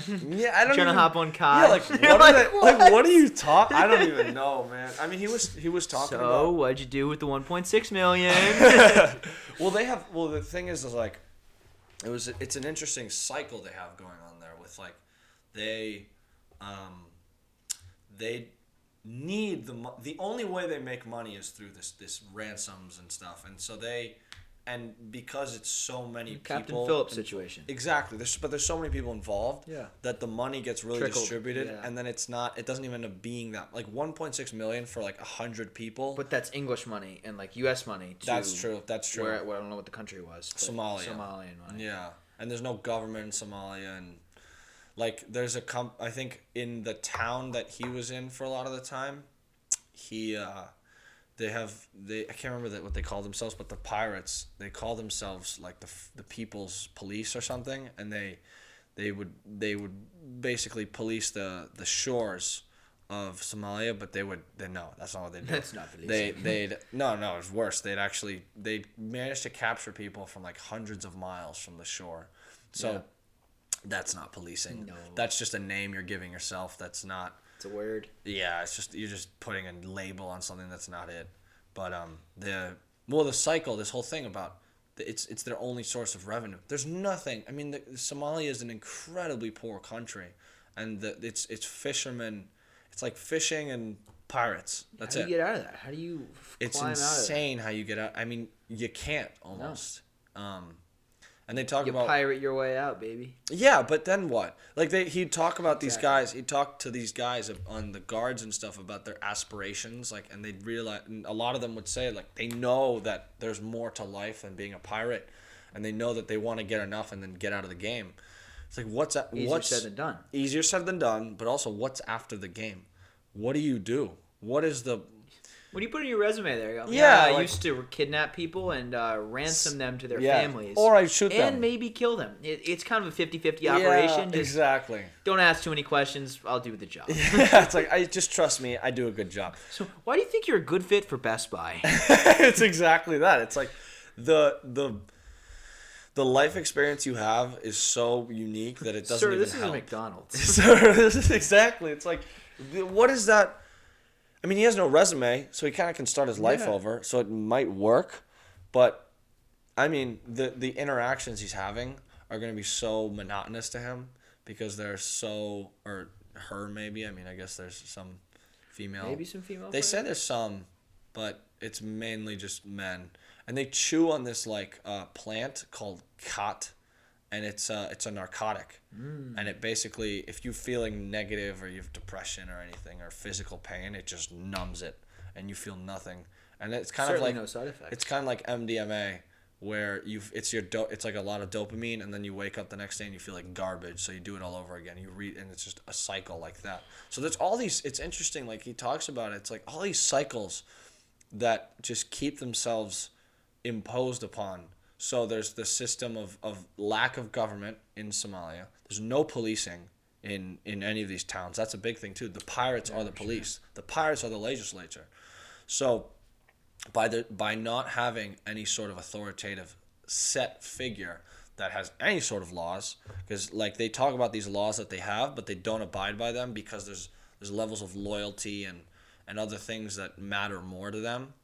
And then the so you look at that on a individual level. I mean, getting out of that, and then there's also the circumstance of fishing. I mean, so many fishers get taken hostage, and it's Fishermen, like yeah. Fishermen from fucking Somalia. It's like you're stealing your own people. You're not even helping anyone. Yeah. So it's such a weird cycle, and then the like I was saying about the financial circumstance, about how they don't have a way out. So it's not like there's an alternative. It's like, oh, just get a job. Fucking what job? Yeah. Fish? You kidding me? It's like, no, I'd rather steal people and hold guns and Kalashnikovs and whatever else. I think, and to them, I mean, that's all they know too. There's the alternatives is like what they've seen in movies, what they see on television and stuff, what they see in books, but there's no real sense of opportunity out there. And it's kind of the same thing about Hillbilly Elegy. There's an opportunity there, Yeah. but it always seems unattainable. It seems super nothing. interesting to me though about there's that saying that something along the lines of bigger storms create bigger men, something like that, which is like essentially hard times create there's the pressure creates diamonds. Yeah. There's so many of those phrases that you just keep rattling off. Yeah. You've heard from coaches or significant figures in your life, but it's very interesting. Like those circumstances, there's like a fine line between circumstances that help and shape you to be a struggle that shapes you and a struggle that like puts you down.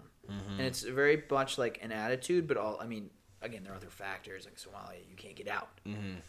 But like with Hillbilly Elegy, that his mindset and the way he attacked life was unintentionally extremely positive. Yeah. It was unintentionally something that helped him be great. Didn't you say he talked to his mother, his grandmother who had these very absolutist ways of thinking about life, mm-hmm. and very motivational that ended up speaking to him. Mm-hmm. So like in stuff like that, like he got out. Like he had this traumatizing / horrible upbringing. Yeah. But it created a mindset within him that allowed him to be where he is. And then you said it was Harvard, Yale, something like that. Ohio State, graduated a year and 11 months, and then went to Yale. And then went to Yale. That's right. Yeah. So it was a mindset that gave him success. Exactly. And then there these circumstances with the Pirates where they're in these hardships, they've been doing all this crazy stuff, and they're doing the best they can, but they're not going anywhere. And that's something that's, I think, it speaks to America and it speaks to the American dream, but it also speaks to privilege of being in America. Yeah, There's levels to this stuff. Like the poorest, geographically extremely different. Exactly, but also even like the poorest of. So $34,000 a year. I think that was in 2018. So it could be like $50,000 a year. Is mm-hmm. Top 1% of the world. So that concept alone. Is it 50? Like we'll just say $50,000. Like $50,000 is not a lot. That's not in the United States standards. I don't even know what that is in the percentile of the United States, but in the world, that's what most not most, but that's college. You graduate college and like you hope to make that. Like that's you hope directly out of college. That is not unheard of to be making. Mm-hmm, mm-hmm. And that the fact that it is the top 1% in the world, like that's a privilege that is unfathomable for us, because I have no idea what imagine being like going to Ethiopia and having $50,000 and having your salary continued in Ethiopia. You're a beast. You're awesome. And but imagine like a person in the top 1% of the United States going to Ethiopia. It's not even close. Like the levels that have to be attained to get to that is insane. I mean, that is it is so beyond you almost physically and like emotionally and attitude wise, and this whole viewpoint that it's almost like, you know what? I might not even care about money at this point because it's not attainable. And something like with as I've grown, I mean, I still kind of do really have a heavy appreciation for material things and what money can get you. And as I've had more life experience and more vision, I guess, on just shit that goes on, I've come to realize that like money, as good as it can get you stuff, there's a certain level that is like internal happiness, sense of self through the world, just having experience and attitude towards your experiences that'll help you be happier and feel fulfilled better than like money could ever achieve.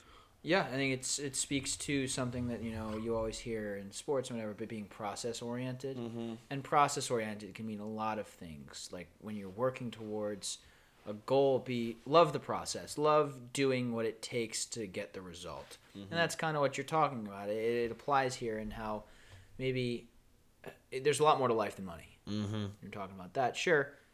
So enjoy what you're doing to get money. Mm-hmm. There's an attitude there that helps a lot, and I think also another part of it. I mean, obviously money gets you food, gets you shelter, helps sustain those things. So, I think like and I wouldn't say I'm a socialist at all, but that's where I'm like, okay, I understand. That makes sense. Because at least get them there. Level the playing field in the way that like lift the earth a little bit so the fence drops a bit. The fence is less there. Yeah.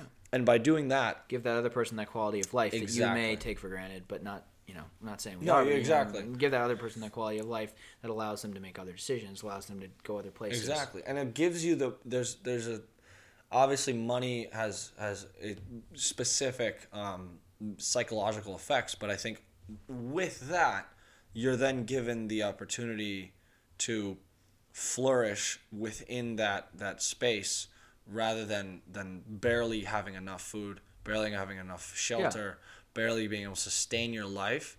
I think when survival is not the issue anymore, which is kind of what I think in the long run, I just want to make enough money to live.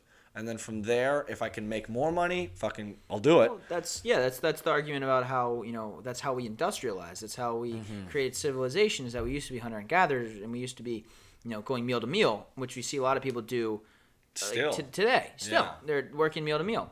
But as soon as there's a surplus, that was the key thing. Yeah, as soon as we started farming, we could grow things and store them. Mm-hmm. And now there's a surplus, and now they don't have to send everyone out hunting. And now we can spend some of the time working on technologies and how to build houses, and settle down. Yeah. And that's the root of civilization, and we're not giving a lot of people the opportunity to do that. And with to that, contribute. Not even the opportunity to experience it, but to contribute to it. Yeah. Yeah, we've got a lot to offer, and a lot of demographics, or certain people in those demographics aren't given the opportunity to. That's for sure.